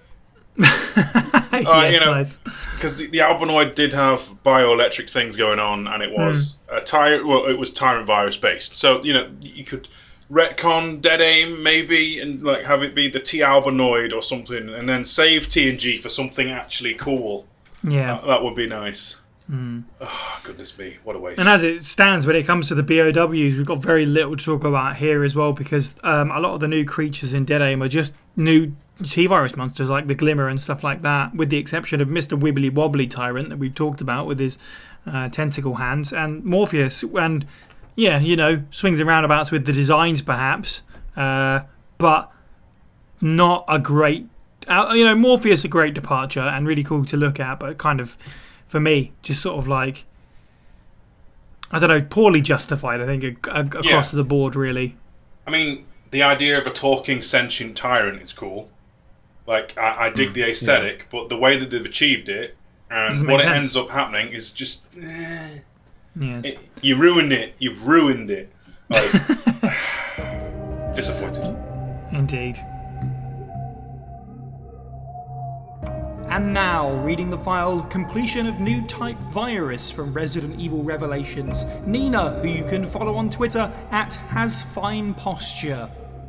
The T-Abyss virus contains genetic material from both the Abyss and the T-virus. In and of itself, that's not much of a threat, but it has allowed us to lay the groundwork for the study of weaponized marine viruses. I fear, however, that my name will someday be known for assisting with the production of the world's most terrible weapon. If a concentrated liquid form of the virus were to be released in a large enough area of the sea, our data indicates that it would contaminate all of the world's oceans in a very short time, starting with bacteria at the point of contamination and then causing a chain reaction that would impact all forms of sea life. Once the T-Abyss virus contaminates an area of the sea, it will cause mutations at the genetic level to all forms in the area. it would be impossible to predict the severe ecological impact on humanity. I have doubts as to whether the research I'm doing here is actually to prevent bioterrorism and biohazard outbreaks. Okay, cool. In that case, let's jump on to the next subject, which is T-Abyss. Jumping quite dramatically forward now to Resident Evil Revelations, the T-Abyss virus was the result of creating a weaponized variant of the original Abyss virus, which was a naturally occurring pathogen discovered infecting deep water fish. The project was conducted in secret by an FBC research team and a Tricell research branch under the direction of Excella Gione. The application of T-virus genes allowed for cross-species infection, including humans. Sections of the body mass became completely liquefied and bone tissue mutated, but after sustained periods of adaptation, the virus could transform and strengthen muscle and bone structure. As the T-Abyss virus spread throughout the host body, it consumed bodily fluids as it progressed throughout the circulatory system, resulting in infectants seeking out liquid sources and drinking the blood of their victims to replenish their reserves. As expected, the virus was highly successful on marine life, and fish developed extra ferocity, mobility, and adaptation to severe marine environments in ways the standard T-virus could never achieve. Original T-virus BOWs developed aquatic traits when created by the T-Abyss, with hunters developing smoother patches of skin, frills on their body, and the ability to mimic their surroundings and become transparent like certain deep-sea organisms. Research data suggested if a concentrated liquid form of the virus was released in a large enough area of the sea, it would contaminate all of the world's oceans in a very short space of time, destroying entire ecosystems. In 2005, a prototype vaccine was developed following data collected by the Terra Grigia Panic during the Queen Zenobia incident, Revelations. The source point of the T-Abyss virus was sabotaged by the BSAA, and all development data was destroyed when the ship went down, but Raymond Vesta, secretly working on behalf of Tricell, secured a viable sample for the company. This, as I've kind of ended on there, is a big cliffhanger for the series that we've never gone back to. The T-Abyss virus, which as complex as Resident Evil Revelations story is, and I don't have a clue what's going on most of the time in that game, it very much sells you that it's one of the most powerful agents that we've had in franchise history, as displayed there by how quickly acting it is and how it could destroy the world if it got into the ocean because it's so adaptive to marine life. And yet, I guess it's still floating out there somewhere because somebody has a sample, I guess, unless they got maybe assassinated as soon as they left that coffee shop. Who knows? But how do we feel about T-Abyss within the lore? Because for me, kind of like Veronica, James, what you were saying about how we don't really know much about where it came from, but I kind of like that, like the deep recesses of the ocean. It's a fantastic place to pull from because, you know, in genuine, actual human world, we don't know anything about the depth of the ocean. We can't know. So it's a great place to pull that fear from for me. James, how do you feel about how this fits in with everything else? It's pretty cool, isn't it? It's pretty cool, isn't it? It's water progenitor. Like, exactly. It's like this virus creates its own narrative. Just like... Yeah, essentially. Just like the Code Veronica one did. Like, it feels like that is in the universe of Resident Evil, right? It doesn't mess with the established lore either too much. Like it feels like it fits just fine. It also came out of time. Like, I wasn't in the Resident Evil fandom, but this game, was it 2012? This game came out. Yes. Like, I love this game, by the way. I love Rev 1. I love Rev 2 more, but like it came out at a time where deep sea stuff was kind of low on the radar as well for a lot of people, right? So like it felt very new and original, I bet, during that time. Like even when I played it still, you know, we weren't really talking about deep sea. And yeah, deep sea is just like, it is as alien as space, you know. There is that saying which isn't true, by the way, which is like we know more about space than we do about our deep oceans, but we still know very little about our deep oceans. Like, and I think that is like, it's awesome. Like it's definitely something that could completely fit into our universe. And yeah, I have very, very cool things to say about this, like this virus, just because again, it uses that vaguity again, like of, oh yeah, that could fit. And oh, right. Well, it turns that makes sense because it's something that has grown over a long period of time. I love it. In case folks don't know, I love it when viruses are ancient. When something is ancient and it goes back like to an indeterminate time, right? Because it allows a story to be built around it, Like, and it allows theories to be made around it. And that goes for T-Abyss. And not only to T-Abyss, but the deep seas itself as well. Well, yeah, there's a reason why there's so many stories about Cthulhu coming out of the depths of the ocean, because, it could be anything in there and it could have existed for thousands of years. Quite genuinely believable for me. I agree, this is one of my favourite viruses as well, just because of, even if you stripped away everything else from Resident Evil and just wiped the slate clean and went, it's set in the real world, this is still believable to me. This could happen tomorrow and people discover like an ancient virus that completely ravages everything if we touch it. It's genuinely quite believable and horrifying. Yeah, like that, like it was only, I think it's only been in the past 30, 40 years that we've discovered that there are like, giant squid, colossal squid and stuff. Like, I would love Capcom to grab hold of that information and maybe, I mean, this goes into another subject, but maybe like grow that into something in the future. Like it would be, because that would be like the Cthulhu that we're talking about, or you're talking about. Like, it would be dope. And to your point as well, I can't necessarily speak to sort of horror media at the time and how well it was using aquatic themes. But whilst Resident Evil had several games set on the sea at this point, we just talked about Dead Aim, we'd had Gaiden. It did feel like an event, Revelations. I mean, not only because it was like, oh, cool, a new spin-off. Oh, cool, a new game with Jill. Oh, cool, it's on the 3DS. That's really weird and interesting. But it did feel like a big thing. It was like, we're finally getting a fully fledged Resident Evil game set on a boat. Dead Aim felt like a weird arcade shooter. It plays like Resident Evil 5, but and also it's a bit more return to slower pace and spookier stuff. So it did feel like a big deal, and part of that was it's set on a ship, and that's terrifying because the ocean is, quite like space. Nobody can hear you scream, etc., etc.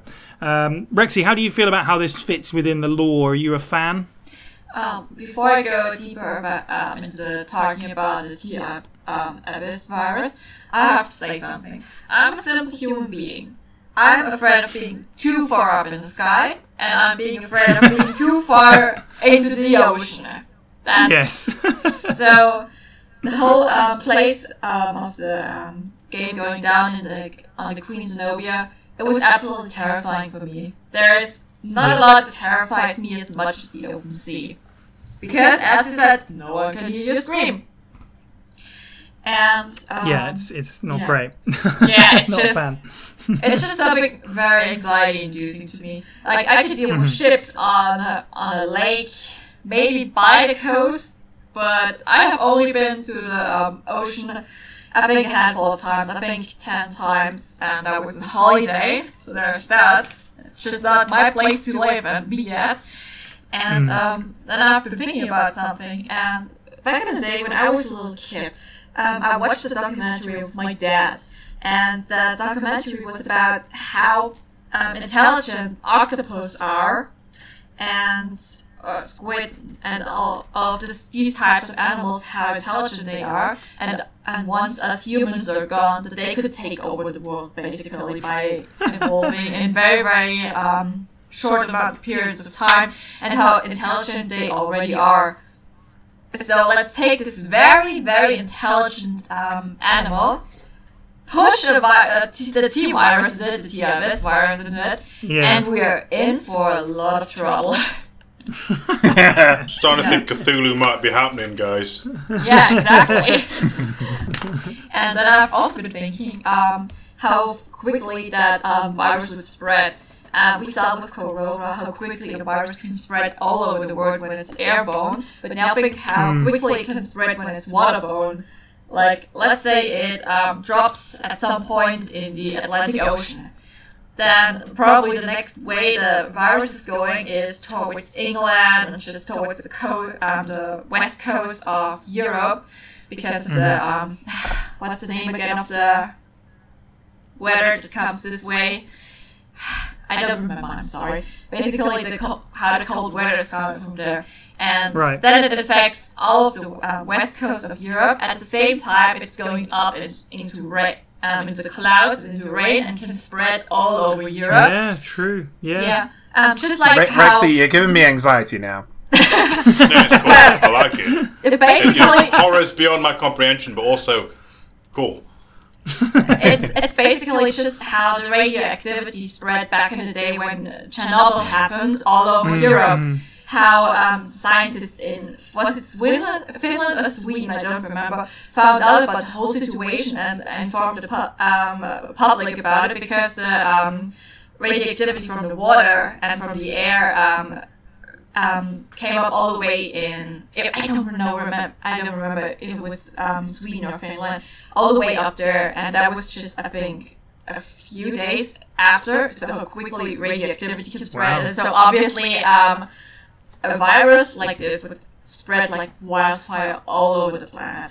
As soon as it's in the water, it's over. Yes. But so that basically, we're all in agreement. Deeply terrifying. Absolutely. So that was just a bit deep dive into the various things that I know about and like to talk about. Like radioactivity is just a thing I'm very interested in, but that's a whole different topic to talk about. But yeah, I like the fact that it focuses on the ocean animals and not too much on the land ones for once. Yeah. And just the whole setting is very, very anxiety-inducing. And just the thought of, okay, if this, what is the name again? If this ooze, I think that's what the main enemies are called. Yeah. Ooze are called. Yeah, ooze. When one of them is yeeting me off the ship, then it's over for me. Yeah, you've got a tough choice, really, don't you? Get all your liquids sucked out or get thrown off the ship. Yeah, it's not great. Well, what would be quicker this way? Probably the liquid getting sucked out. Probably better, yeah. Yes. So yeah, just to wrap this up, I think it's a very, very cool idea to branch off from other T-virus options. With the setting that it had, it was very exciting, it was very fun to play, and it is very, very, very scary to think about it in real life. For sure. Steve, how do you feel how it fits in with everything else? In comparison to like Resident Evil Gaiden and Dead Aim, out of all the Resident Evil things set on water, I know we take the mick and like, oh yeah, Resident Evil, another boat, that's a novel and original idea. Yeah. This is the best one to ever do it, isn't it? Like the T-Abyss is like, I would argue, like a great masterstroke of virus. We see a stream of secondary infectants. We see engineered life forms and like the Farfellow Hunter style things, and we even get a knockoff Tyrant at the end of the roster with T-Abyss, Ultimate Abyss. Yeah. It's a shame that they undersell it in the Terra Grigia segments in the game and you just fight hunters, because my god, the scope for this thing and the mutagenic properties of it just look amazing. Like, they went with a theme, and it's just aquatic Lovecraftian nightmare creatures crossed with, like, what we know. It's very inventive visually, I find. Like, particularly, like, the Scarmiglione, I think. I'm not the best at pronouncing it. The Shark Sharky Knight Boys thing. Yeah, like, I don't know if that's a secondary infection or an intentional one. Either way, it's dope. Like, in the stream of Resident Evil creatures, a sword and shield knight thing that you then shoot and becomes an electric tentacle creature. And in that case, there's a lot of, like, bioelectricity in aquatic creatures. Unlike Dead Aim, where it's like a Deus Ex Machina thing, it works. The origin also, like it being a under-the-sea, deep life-form virus, much like the Cheddar, not the Cheddar Man, but the ancient human that was going to be progenitor before they changed it to the Stairway to the Sun. Amazing tie into like real world stuff. Like undersold how effective and fantastic this one is. This feels like if we were ever to have a rival company make a virus, this is the kind of thing they should have that's like just as deadly as T, just as variable as T, only this one's playing to like a different theme, I suppose. Air, we've got water, like land, water, air. I don't know, I'm going with the elements here. But generally speaking, they had a theme and they nailed it. And it's a shame that it's probably going to be lost to, like, you know, the bin of history when it comes to these games now, because it's very inventive. Yes, I agree. It feels like they moved on too quick almost. The only shame I've got really is that the U's they are all grey, regenerator-looking things. They are all gross, but they do, like, compared to the rest of the infectants and creatures, they do have a distinctly similar silhouette across the board. Rachel notwithstanding, because she's, like, you know, an outlier. And the Sky Dead can do one. Yes. Like, more than just all the other reasons I said why Revelations was such a moment, but like the other Resident Evil games set on boats, you just fight regular monsters on boats. You just fight glimmers and stuff like that. Whereas, quite rightfully, this game, has its own entire roster of monsters. For the most part. Yeah, we have hunters, but they're slightly different, at least. And we've got another transforming dog enemy, fine. But, in terms of, for the most part, the bulk of its enemy roster is, its own unique thing. And it's simultaneously incredibly wild and weird, as you would expect deep-sea creature experimentations and secondary infectants would be. But also, they are quite visually tied together. Unfortunately, Steve, as you quite rightly have said, they are tied together by all being kind of grey. So I think it's really cool.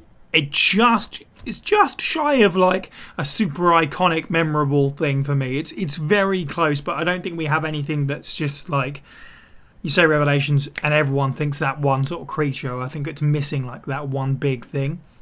But for the most part, the Ooze, the Sea Creepers, the Scarmiglione, they're all really cool looking monsters, definitely.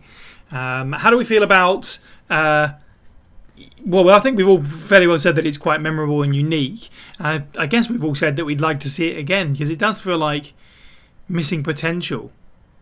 It just seems odd that they would do for one side game and then never go back to it.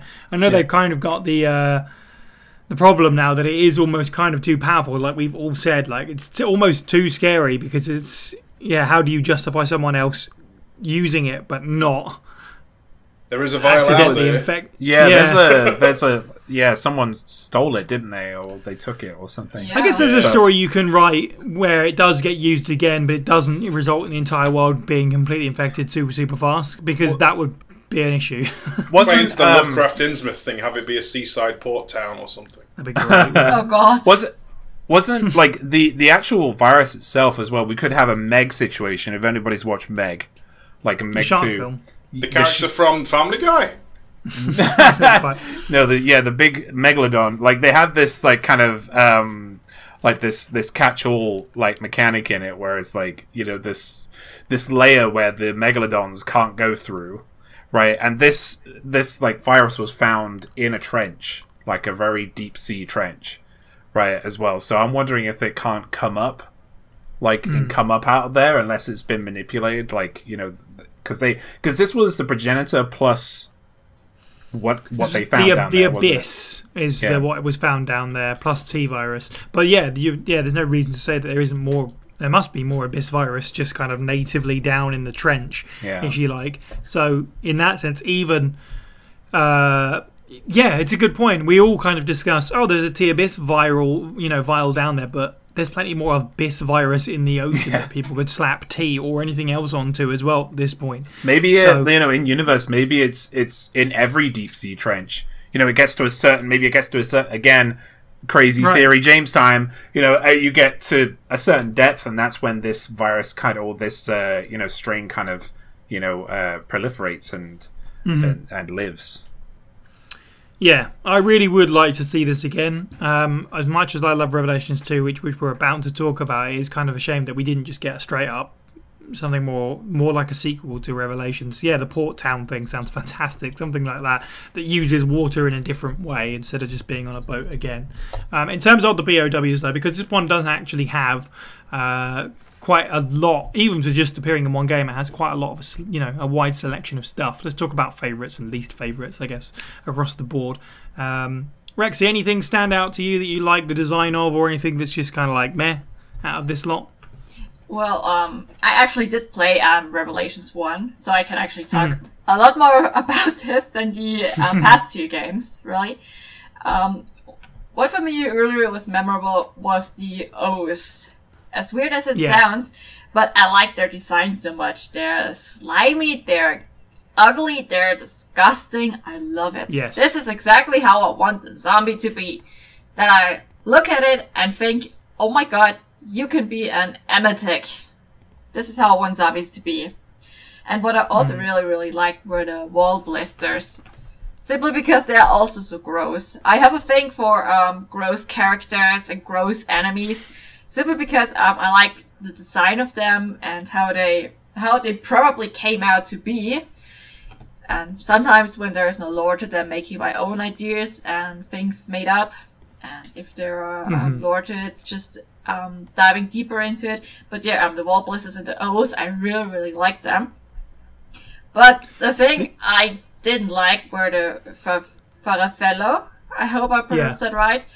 It's just a hunter.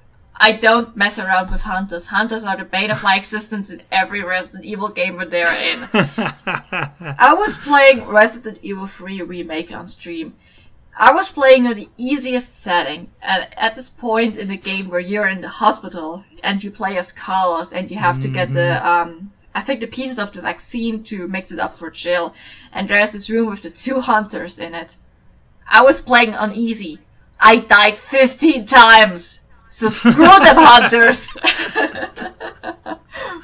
Fantastic. On that note, Steve, how do you feel about the Farfellow and the T-Abyss sort of roster? I mean, I'm biased towards hunters for the same reason that Rex hates them. Like, you know, I love how dangerous they are, mainly because of PS1 levels of trauma. But generally speaking, I only have love for the majority of the roster of I'm going to say Generations. That's a very different thing, Steve. Yes. That's Sonic the Hedgehog or Picard and Kirk. Right. So, there's only 2 that I don't like in Resident Evil Revelations. One is Skagdead because it's overly tanky, it's annoying, it's wobbly, and it's got an insta-kill attack. And the other one's the Malacoda. Like, a T-Abyss whale sounds amazing, and then it's just a giant thing you shoot at with worms boring in and out of it. Like, that's a shame. That feels like... Because, I mean, like, recently we had Death Island, and again, an aquatic enemy that could have been really menacing gets merged with the big bad, and it just becomes this, like, lump. I feel like the bigger sea creatures are getting a bum deal in the Resident Evil universe so far. We've had Neptune, and that's it. So Malacoda and Skagdead can do one. Stand out for me is probably still Scar Miglione, maybe Rachel. Sea Creepers are creepy as well. And that like wine they have is burrowed deep into my brain. Pretty good. A+. Yeah, for me, Malacoda, like the boss fight's a bit disappointing. And Drag Ignazo is just like there's Blob and then there's this kind of Blob. Barnacles everywhere. Yeah, Super Barnacle Man, like whatever. But I actually do like Skagdead. It's basically the Thing monster, which is fine by me. And the Ooze, as I said, like it does feel a little bit like they're maybe missing a little bit something. But I really do love the attention to detail with just how slimy they are, the way they move, and the way they attack you. Where they've got like that weird like sucker thing that comes out of their mouth. It's disgusting. Really pretty cool that they're identifiably the zombie of the game, but also absolutely their own thing. James, stands out for good and for worse for the T-Abyss? I just want to point out how in depth we've become when talking about the monsters of this game, and I feel like and how we're describing everything because it reminds me of the original games. And our reactions towards those original zombies, those original monsters, right? And we've not really had that reaction for anything else on this list so far. So I think that is a testament to this game, like that we're kind of going into detail here. But yeah, my favorite is Skagdead and Ultimate Abyss. Like I love the Skagdead because of how it's created. Like this thing, happens very rarely. I don't know how they got this stat, by the way, but apparently 1 in every 1,000 people that are... but, I mean, but 1 in every 1,000 people, this thing happens. I guess there was 1,000 people on the boat, and they went, well, 1 did it, so... They did a census. Yeah, there's our clipboard. There's our fair experiment, but yeah, it's very cool to kind of have. I know it's small things, but it's very cool. Like in the way it was described, like it's not a quick process for them. It's very slow and painful and absolutely brutal. And that is. I think that is at the heart of Resident Evil as well. Like we forget sometimes we forget about the transformation itself with the Resident Evil, but I think they went back to the foundations with the Skagdead and showed you how like it can be even worse than initially thought, and then there's the Ultimate Abyss. This thing, although it's a deep sea tyrant, right? But I love that it flashbangs but essentially, and then it like supposedly teleports, like, and I think that's so cool because they've used like the anglerfish kind of situation where it's like it dazes you, and then I remember facing that thing, and I have not really beforehand felt like I was in real threat, like in a Resident Evil game before I faced Ultimate Abyss. Right, yeah. I thought, okay, I've got all these guns, pow, pow, pow, tyrant's dead. Right, but I actually felt like it was a threat to me, like in the game, and I think that's why I'm giving it, and its name was super cool too, super edgy, but super cool. Like, I don't know. I said earlier on, like, I'm going back on my rule of does it make sense? It kind of makes sense, but doesn't. But I'm gonna go back on my rule because it was just so cool. And my least favorite was Wall Blisters because they're just, to me, they were not really exciting, and they were just annoying to deal with. Like I don't, and that's just personal preference because I don't like terrain, like things that mess with your terrain, like going to places. I want a way to kill things, and I remember going past those things and being terrified, which is what they're meant to do, but then not being able to do anything with them for however long, kind of annoyed me. So that was my least favorite with Wall Blisters. But Skag Dead, Ultimate Abyss, fantastic. 5 stars. Okay, nice. Okay, that's going to take us on to our final virus of this episode, which is, as I said, Revelations 2's T. Phobos, which was a variant of the T virus and originally a mutant strain designed to react with hormone secretion into the body dependent on the host subject's levels of stress. What makes T phobos unique from other T strains is the delivery system. When injected into the body, the virus immediately goes dormant in the bloodstream and will only activate via a unique trigger. The virus is programmed to react to certain hormones when the subject is exposed to heightened stress and fear levels, specifically adrenaline and noradrenaline, which are produced in varying amounts depending on the fear levels the subject is exposed to. Once released, these hormones come into contact with the dormant virus and it will activate and spread throughout the body at speeds dependent to the amount of hormones secreted. So, ergo, the more scared you are, the quicker and more violently you will transform.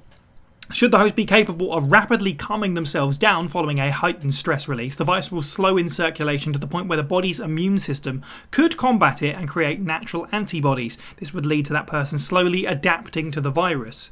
Certain hosts with a naturally strong mental capacity possessed higher than normal amounts of adrenaline and noradrenaline, but their impressive psychological barriers ensured the secretion speeds would always remain below the threshold for transformation.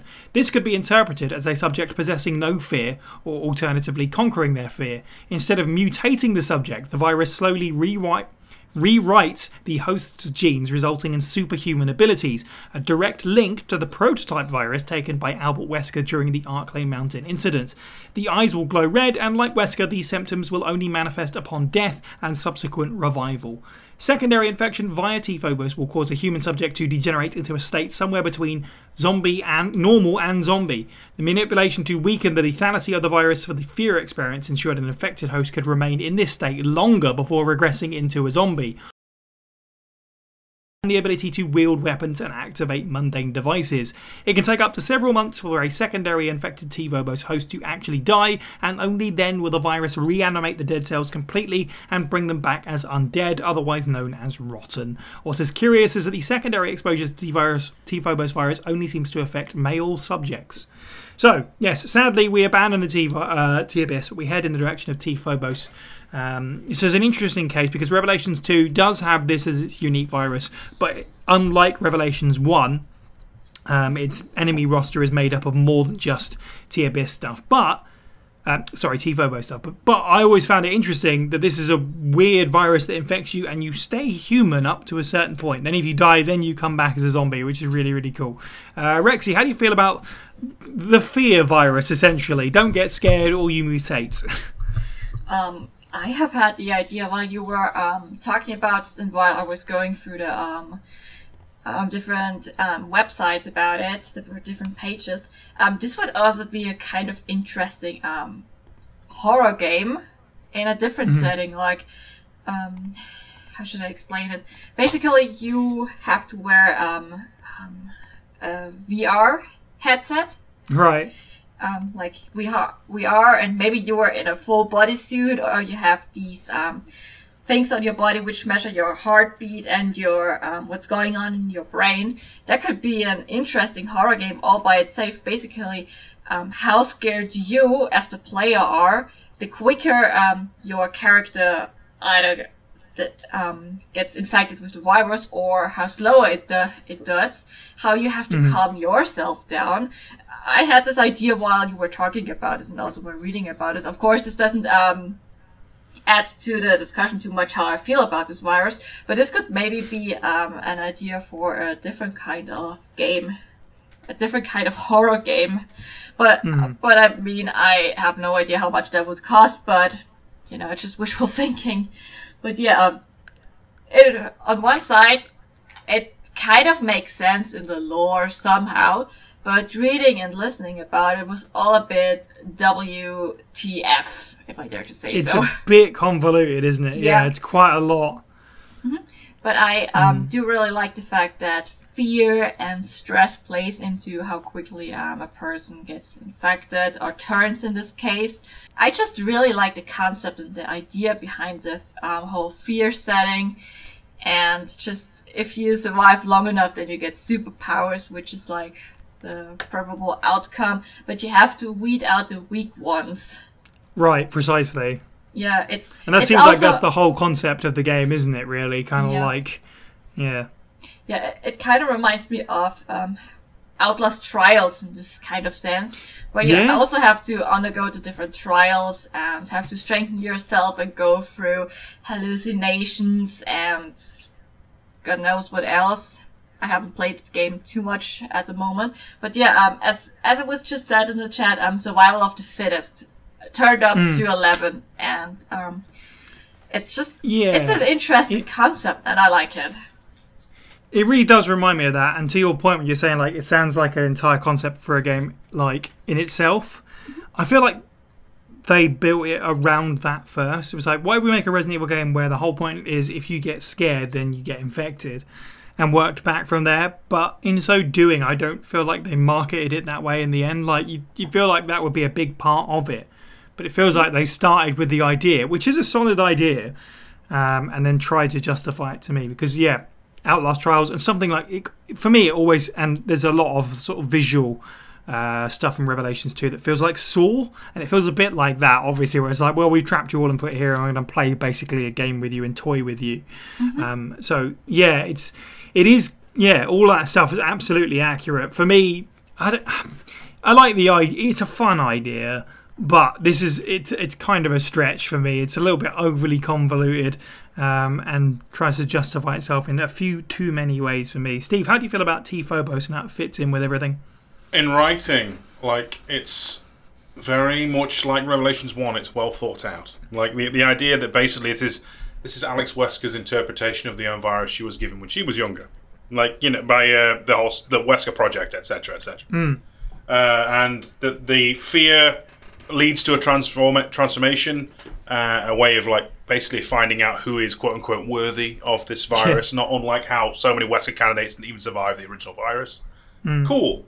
Unfortunately, it causes most people to turn into grindhouse zombies, and they kind of a bit. I love Revelations 2, listeners. Like, it's one of my favorite Resident Evil games. The grindhouse zombies suck. The Iron Head thing, which is just basically legally distinct pyramid head knockoff thing, rubbish. Hate it. Most of the BOWs attached to the virus are dog awful, which is a shame because I love me the monsters in Resident Evil games. Yeah. But the idea that it's a scarecrow fear toxin to basically figure out who's strong enough, that's kind of cool. The idea is neat. The execution is poor. Stand out for the Glasp. I think that's the only BOW that looks visually interesting. Stealth creature that can like consume you and cover you in bugs. I don't know if it's truthfully attached to T-Phobos, but most people say it is, so fair enough. I believe so, yeah. Yeah. Otherwise, like, it's kind of weak. It ain't no T-Abyss, let's put it that way. It's, for me, like, on the surface, it's a really good kind of pseudoscience. Like, if we toy with the host's adrenaline, how will that affect the speed of the virus and so on? Yeah. That's cool. But then when you think about it more, it just sort of starts to fall apart. Like, you're right, it's kind of nonsense. Shout out to the Rotten. Like, that's almost a V-Act process in itself, using like the classic I had the thing. same thing, yeah.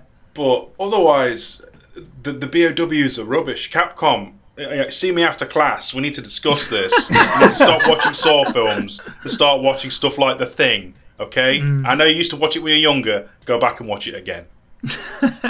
Yeah, you heard him, Johnny Capcom. James, how do you feel about Phobos and how it fits in with everything else? Is it a little bit too unattached? It's like, so I was talking about Code Veronica earlier on being an outlier in a positive way. This is an outlier in a negative way. Like, it's separate from the lore of Resi. It's not really about Resident Evil, like, and its viruses. It's more connected to Alex Wesker. And I love Alex Wesker as well, by the way. I love that character, and I really wish she came back again. Right? But it makes it an outlier. And it's a really cool idea. I think we've all gone over it several times, but it's a really cool idea for a video game. But is it a good idea for a virus? A virus based on fear. Like, what It's so weird, isn't it? When you think about it in universe, I can't imagine it having any actual uses. Like, when compared to the other variants, I mean, it's. No. I put here, it's the sad boy of viruses. It's because it would have been made better if the virus caused fear, and then it exacerbated and got worse after that, and they worked into that angle. Yeah. Right. But that's the missing link here, is that it's a virus that works off your fear, right? So you have to, if you're not a fearful person, like, it doesn't really work. Well, and then you become, something stronger, and I don't know. I get that, and that's cool and everything, but nah, is it a good virus? Like, I don't think it is. Yeah, because I think the problem would be, for me, is you would have to. I think, as much as I'm like Steve, I really like Revelations 2. Like, the story of it's really good, but the virus is sort of a weird part of that, because they really should have rammed home, perhaps even more so, that Wesker was just using it so she could find a host. Like, it wasn't designed to be sold or used sort of militarily. It's for her to find someone that she can put her brain into, so that she might continue to live. Which, like, that's quite interesting. But then it kind of it means you don't really care about the virus and the stuff that it creates, because it's all kind of like circumstantial offshoots, and it's such as kind of like Steve said, it is just like a weird mishmash of stuff. It doesn't tie together nicely. There are better ways to find a successor. There are better ways to find someone, that you can slip into. It's other than making a virus. It's like, they were like, oh yeah, they built the story, right, of Alex Wesker around the virus, but they went around the back door. Like, it was very weird how they've done it. And I don't want to see it again. Like, unless, like I've suggested, they made it more global, and like maybe they made the virus give you I think it's pantophobia, where you're scared of everything. Right. Like, anything you look at, like, and it's like, you do that, and it's also infectious, and infectious fear, and fear we know is infectious. And as we know about fear leads to terror and something. Fear, terror, infinite darkness. I could get behind that, but in its current state, I don't want to see it again. I completely agree. Like, I feel like you could do some more with it. I wouldn't want to see it in this state, but I feel like there is potential for it to jump into something else. Revelations 2 is now, 9 years old, unfortunately. So, they're all kind of like, it feels a little bit late to go back to it almost, but they could have capitalised on it and turned it into something in another game. Certainly, because I do like the idea of, as I say, of it sort of being reliant on adrenaline that slows virus speed, and that's a really interesting concept. But yeah, it doesn't really work without. But there's certainly that, but it doesn't work without Wesker anymore, does it? It's like Yeah. it'd be weird if this was a virus spill, because people who get infected don't even realise they're infected necessarily until they get scared. I mean, maybe that's interesting, but I just don't know. It was built for this game very clearly, and it doesn't really connect to everything quite so perfectly. I like the Asbo bands, though. The Asbo bands, yes, precisely.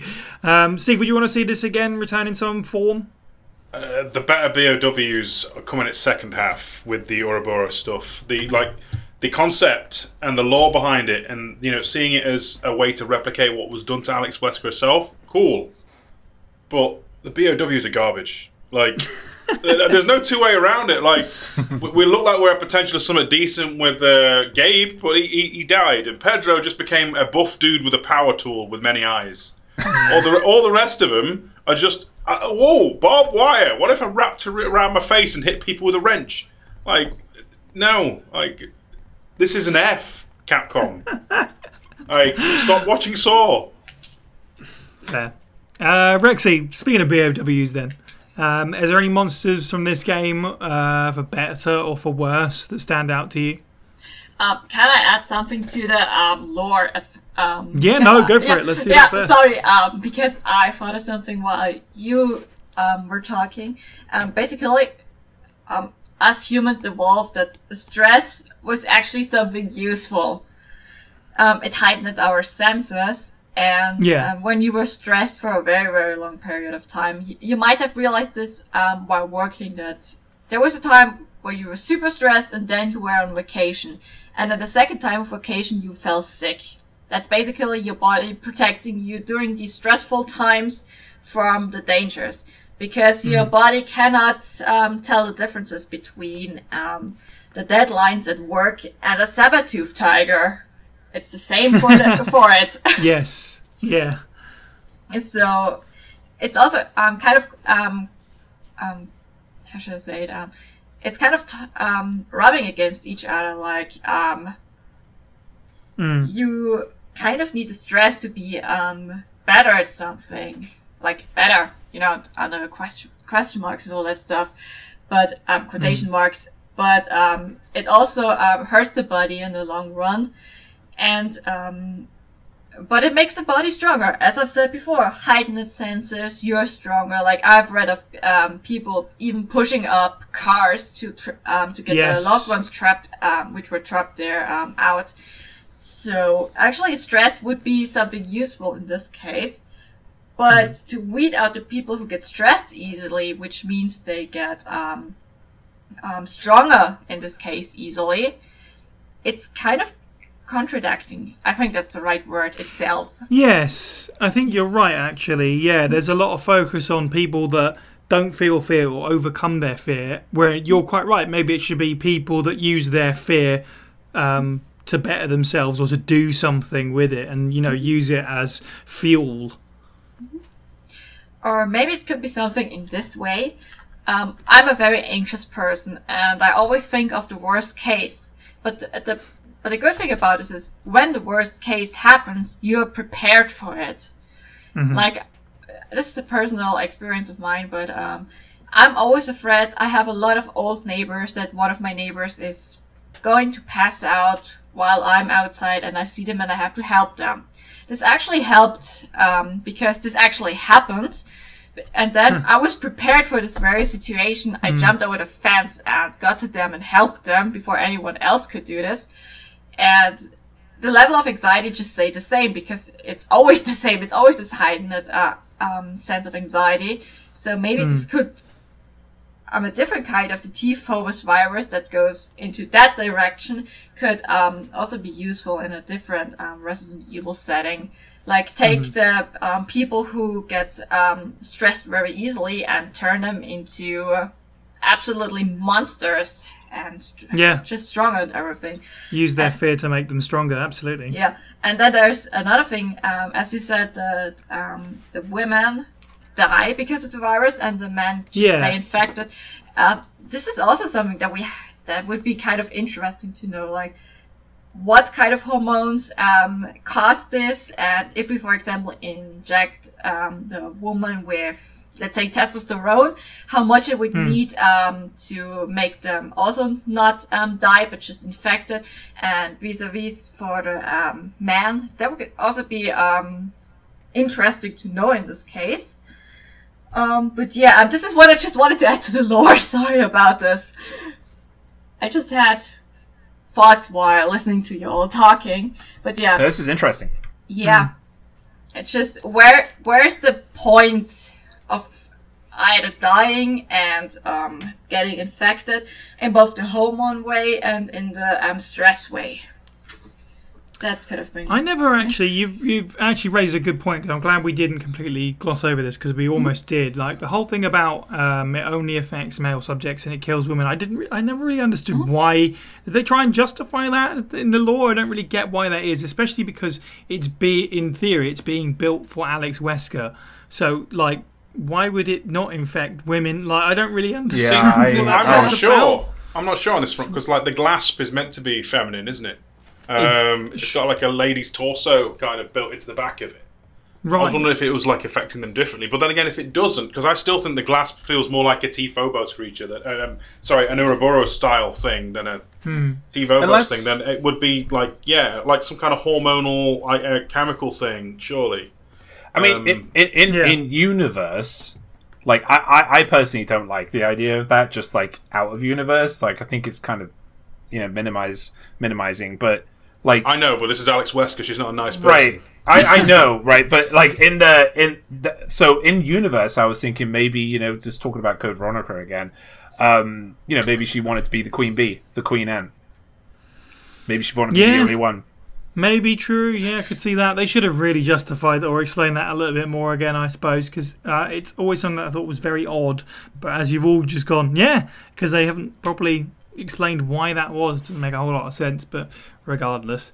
Sorry, we got massively sidetracked. Sorry. Lexi, it was really worth having that conversation. You're right. Yes, so BOWs. Anything that you do or don't like from this game, Rexy? Well, what I absolutely do not like are the Glasps. These bug-like things. And I've said before, I'm a simple woman. I hate being too far up in the sky. I hate being too far out in the ocean. And I dislike animals with too many legs. So the giant web spiders. You see, I'm okay with very tiny spiders. Like we have zebras jumping spiders where I live. I like them. They're cute. They're Gucci. I have friends who have tarantulas. These guys just chill in their terrariums all day, sometimes come out to eat something, and that's it. Everything in between can go and do something to themselves that I am not allowed to say here on stream. Oh god, did you have to put a gif of this huge spider in chat? Oh my god. Sorry for the listeners who don't know this. We are doing this live, and there is also a chat. I have the chat open. Thank you for deleting it. So yeah, I don't mess around with spiders. I had one in my bed not too long ago. I killed quite a few in my grandma's bedroom already, so I don't mess around with spiders. And I'm not gonna mess around with T Phobos spiders. No! Are you not on the bring spiders back into RE train then? The only reason why I have never played Skyrim in VR is because of the giant frostbite spiders. So this is my stance. Yeah, fair enough. I don't know. I kind of want to see reactions to more spiders, to be honest. Oh god damn! Sorry. Yeah, no. I can deal with a lot of animals. I can deal with a lot of creepy crawlies. I like scorpions. I like snakes, but spiders. Nah, just nah. In terms of the other one you mentioned, I'm also Team Glasp. I think it's an awesome design. It's spooky and incredibly annoying and very memorable because it's so different and ghostly and odd. I don't quite hate the BOW selection, quite like you, Steve. But you're right. Ironhead is just a Silent Hill monster. We have another sort of canine creature. Sploder is just like your standard exploding zombie, which we have in all of these games and several Resident Evils. I do really like the Afflicted, as I say, are sort of like they're not actually dead until they get back up as the sort of skeletons, which is the Rotten. I really like the Rotten. Yeah, again, exactly what you said, Steve. It reminds me of the V-Act, but not really. But like, it's like a rubbish V-Act. I do appreciate that. It's a cake and eat it sort of situations, really. What would you call them? Like green heads or something? Skelly heads. Viridian heads. Yeah, skeleton heads. It's not the strongest roster, but I'll admit that much. But I don't completely hate it because at least thankfully. We do have some Ouroboros and stuff thrown in there as well, but T-Phobos hasn't produced a lot of great stuff. You're right. James, how do you feel about the T-Phobos BOWs to wrap us up? Okay, so technically both of my fave and my worst is going to be... They're also going to be my fave and worst. Like, my fave is Alex, just the end boss. Like, right, yeah, such a cool monster design. Like, the idea of mechanical and biological meshing together like it did with her. It was really... it was gorgeous, but also terrifying to look at. Like, the pure rage of her as well. Like, I like, to give... it made sense. Her complete chaos, like, chaotic nature was cool in that kind of mechanical... It was spectacular. Like, as I say, like, I'm not sure about the virus itself, but she was super cool. And the worst, but it's the worst because, and we've already all mentioned it, but it's my worst because I hate it, but I also love them.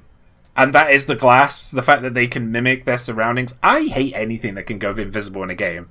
Like, yeah, fair. Like, and it's even worse with these things because they don't just go invisible, but when they grab you, like, they...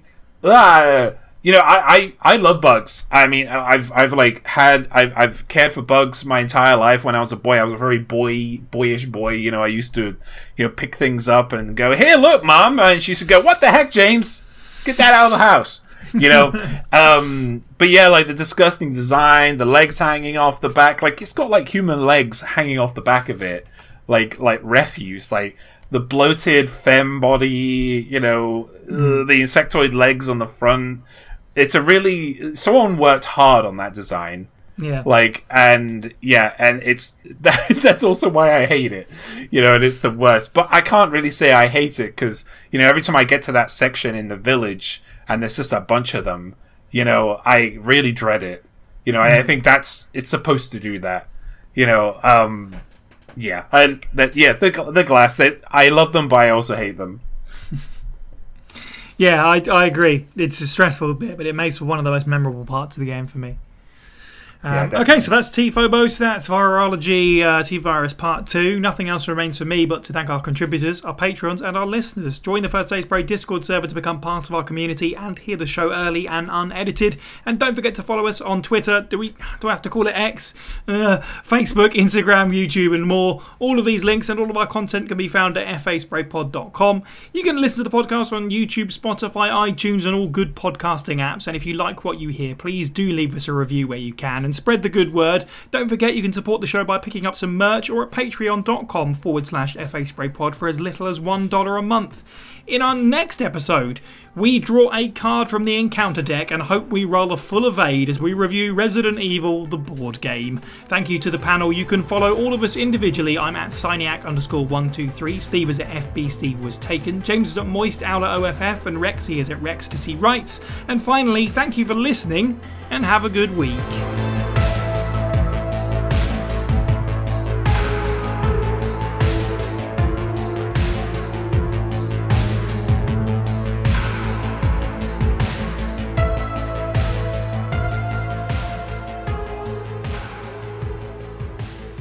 I'm trying to decide if I can get away with the window open because that's the customary. There's podcast time when I go, "Oh, it's warm in here." God's sake! Oh, I'll tell you what. I need to close my back door. Actually, one sec. No worries. See, there you go. It worked, and it was all paid off. Yay! It's me looking at my fan, going, "Can I turn it on? Can I get away with it?" And then the audio quality is no. Yeah, maybe give me less work, thanks. Hey, I'm a good boy. It's true, you do your own, yeah. Alright, I'm back. Do-do. Do-do. Right, okay. I think we're good. Let's, I guess, just do it. Whew. It feels like it's been a long time.